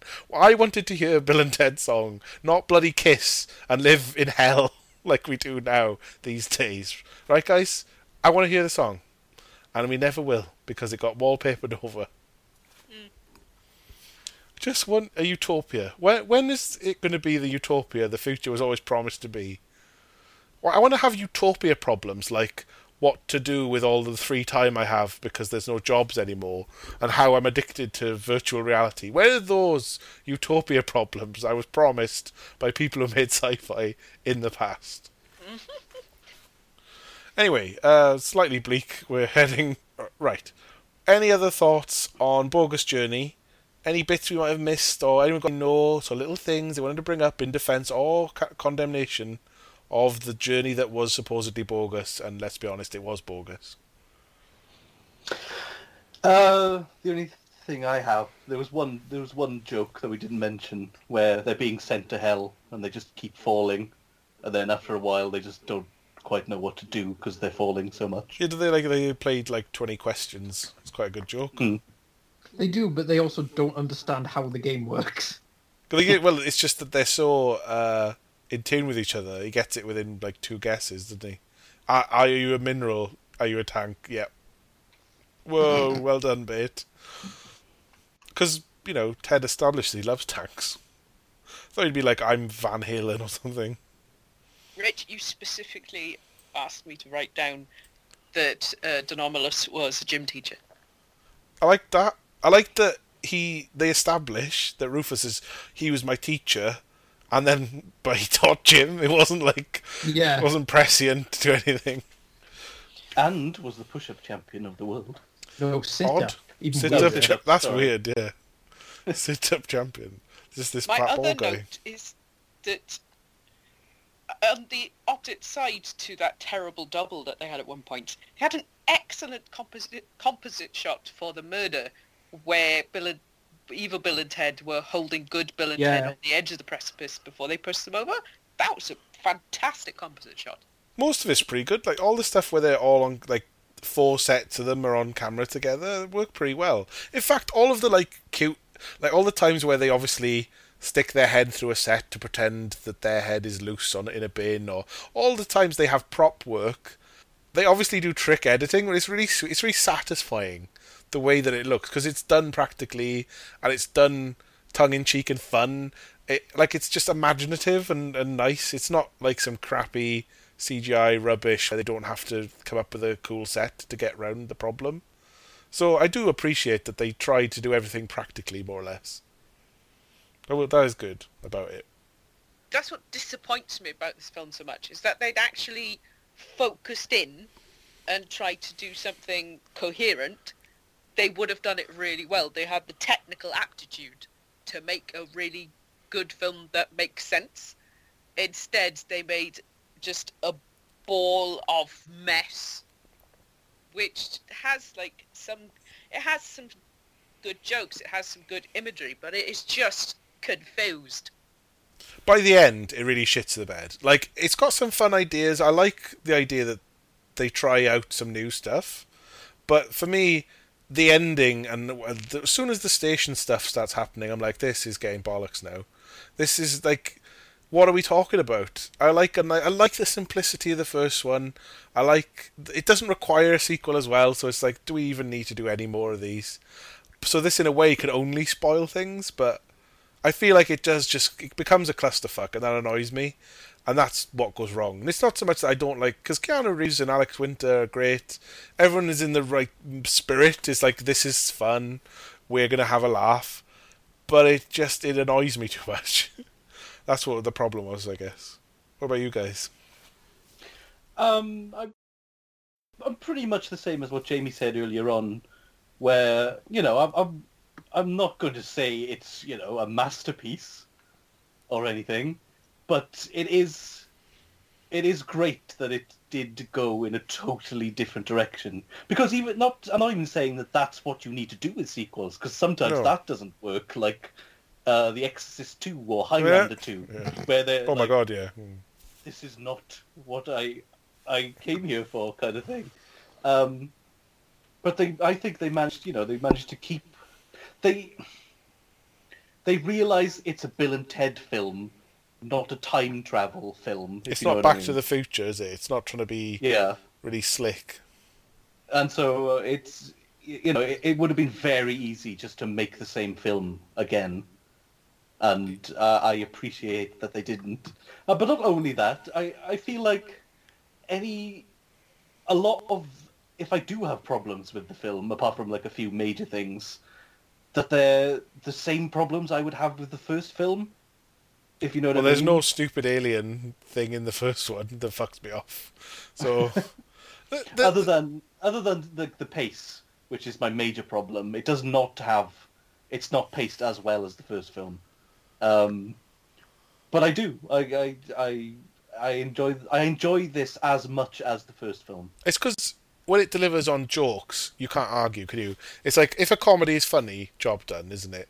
It's almost like taking the plot seriously is a bit churlish, because it's more about, did you laugh at each gag?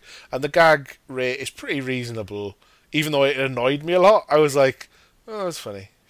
Like, it never stopped being funny. It just became more confusing. That's maybe where I'd compromise. Anyway, Jamie, yourself?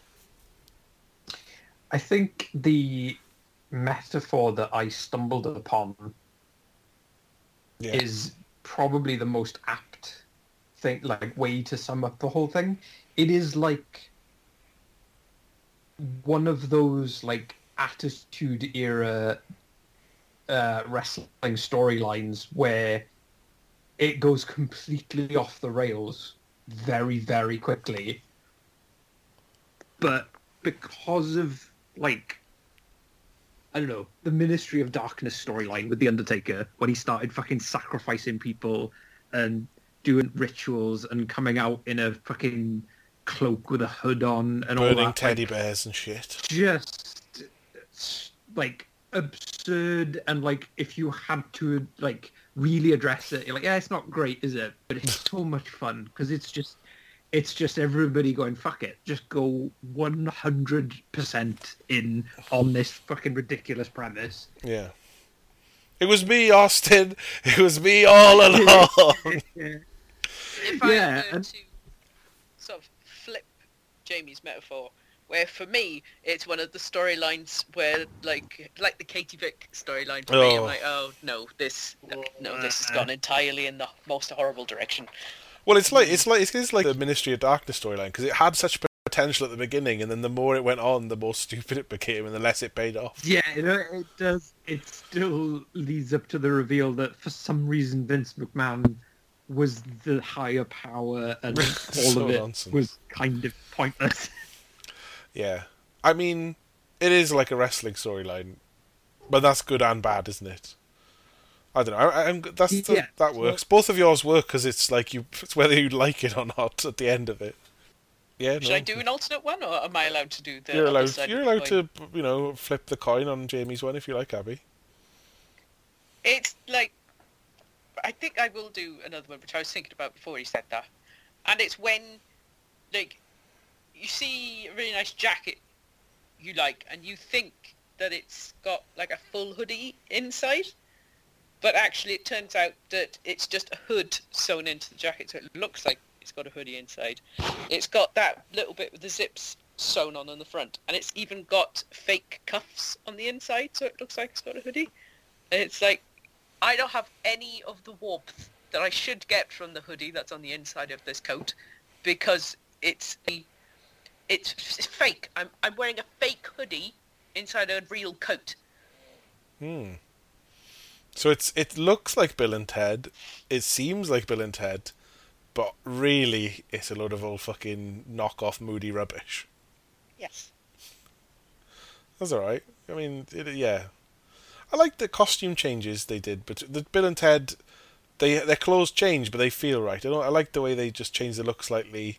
The fucking weird acid house jacket Bill has this time round instead of his weird 80s waistcoat, and the Ted. sort of Ted. Oh, I did it. I got all the way through, and I think I did it right. And then the last hurdle, I got the names wrong. The evil robot Ted should have had a frowny face. Oh, that would have made sense. Yeah, shame. I guess they had the one prop. No, they didn't. They had two. Yeah, they should have swapped that round. Had a little frowny face, sad face. Anyway, like if I was to do a metaphor, it would just be something quick and easy. Like it's like the janky robots that Station builds of Bill and Ted. So Bill and Ted Prime are good, excellent adventure Bill and Ted, and then the janky robots are, they're approximations, but they're kind of crap and ugly, and they're still kind of funny though, right? Bill and Ted's little robot version, like the janky robots, are fun, but crapper, and make less sense, and not as convincing as the Terminator Bill and Ted. But like, that's what it feels like. It's like a janky, no, that's horrible version of Bill and Ted. So that's how I think of Bogus Journey. Guess that leaves you, Anthony.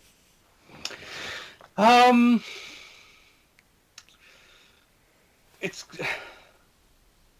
something like it's like going to a theme park one year and you have a really good time, but you go back next year and you're really excited, but they've kind of they've changed all the rides.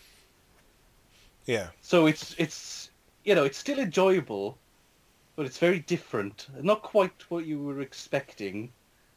But still a theme park.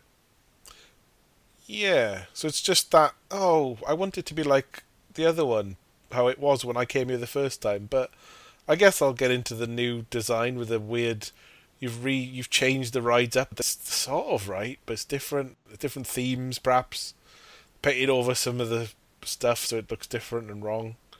But maybe it's more like, they've, you went in the summer and then you go back in the autumn where they've done a horror kind of theme. It's terrifying. Where it's it's a little tacky, but, still a theme park. Yeah. You still get in what you came for if you're honest. Yeah. I think that's alright. Yeah, it's a little bit all those things. Right, guys? I don't think we came to it. No one won the battle. I think we've all stayed more or less in the same position, but we appreciate what it is that's good and bad about it. Well, no one's had a big change of heart, have they? No. No, my opinion's exactly the same. Mine got worse. Inevitably, Abby, yours do. You always looking back on it now. It seems like a crock of ocean. Every time we talk about a film, it ruins it for you. No, that's not true. We've definitely had ones. We've had ones where we get persuaded, actually, through your eyes, it does seem funny, doesn't it? That does happen. I remember that distinctly happening. But yeah, we may have to knock these fucking metaphors on the head, though. They're a pain in the ass. This might be the last time we waste our time with these long metaphors at the end. I think 300. I think the joke's done now, guys. But we'll see. Maybe we'll have funny metaphors in future. But like Bill and Ted, we have a clusterfuck of an ending. with all this shit. But anyway, that's the end of our discussion of Bogus Journey, and what a bogus journey it was. Basically, any negative review of this is bogus, I'll say.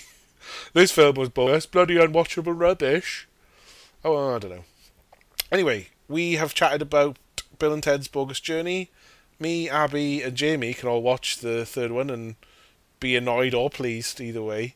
And Anthony can smugly sit there knowing I've already experienced that ride. It'll be a combination of the both in parts. I've heard it basically. It's fine. It's fine. People who have nostalgia will be pleased. People who don't care will be like, okay, whatevs. I think it generally comes down to whether you're fine with the ending or not. I'll just leave it at that. I don't know. If Missy's married Deacon, I'm distressed before we even start. At least they They don't get that out of the way clean. At least they don't go to like a Wild West town and do the third one with a weird theme. Oh. Anyway, Back to the Future, guys. That's my reference was, just in case you're wondering. Anyway, party on, dudes. Be excellent to each other. No. No. Station. Oh. Yeah. Station. Most untriumphant. Much, much too heinous. Sorry, would it be not heinous? No, it's just heinous, guys. Bill and Ted need to learn that. just heinous, straight up. Anyway, whoa, dude. Bye. Bye. Bye-bye. Station. Dickhead.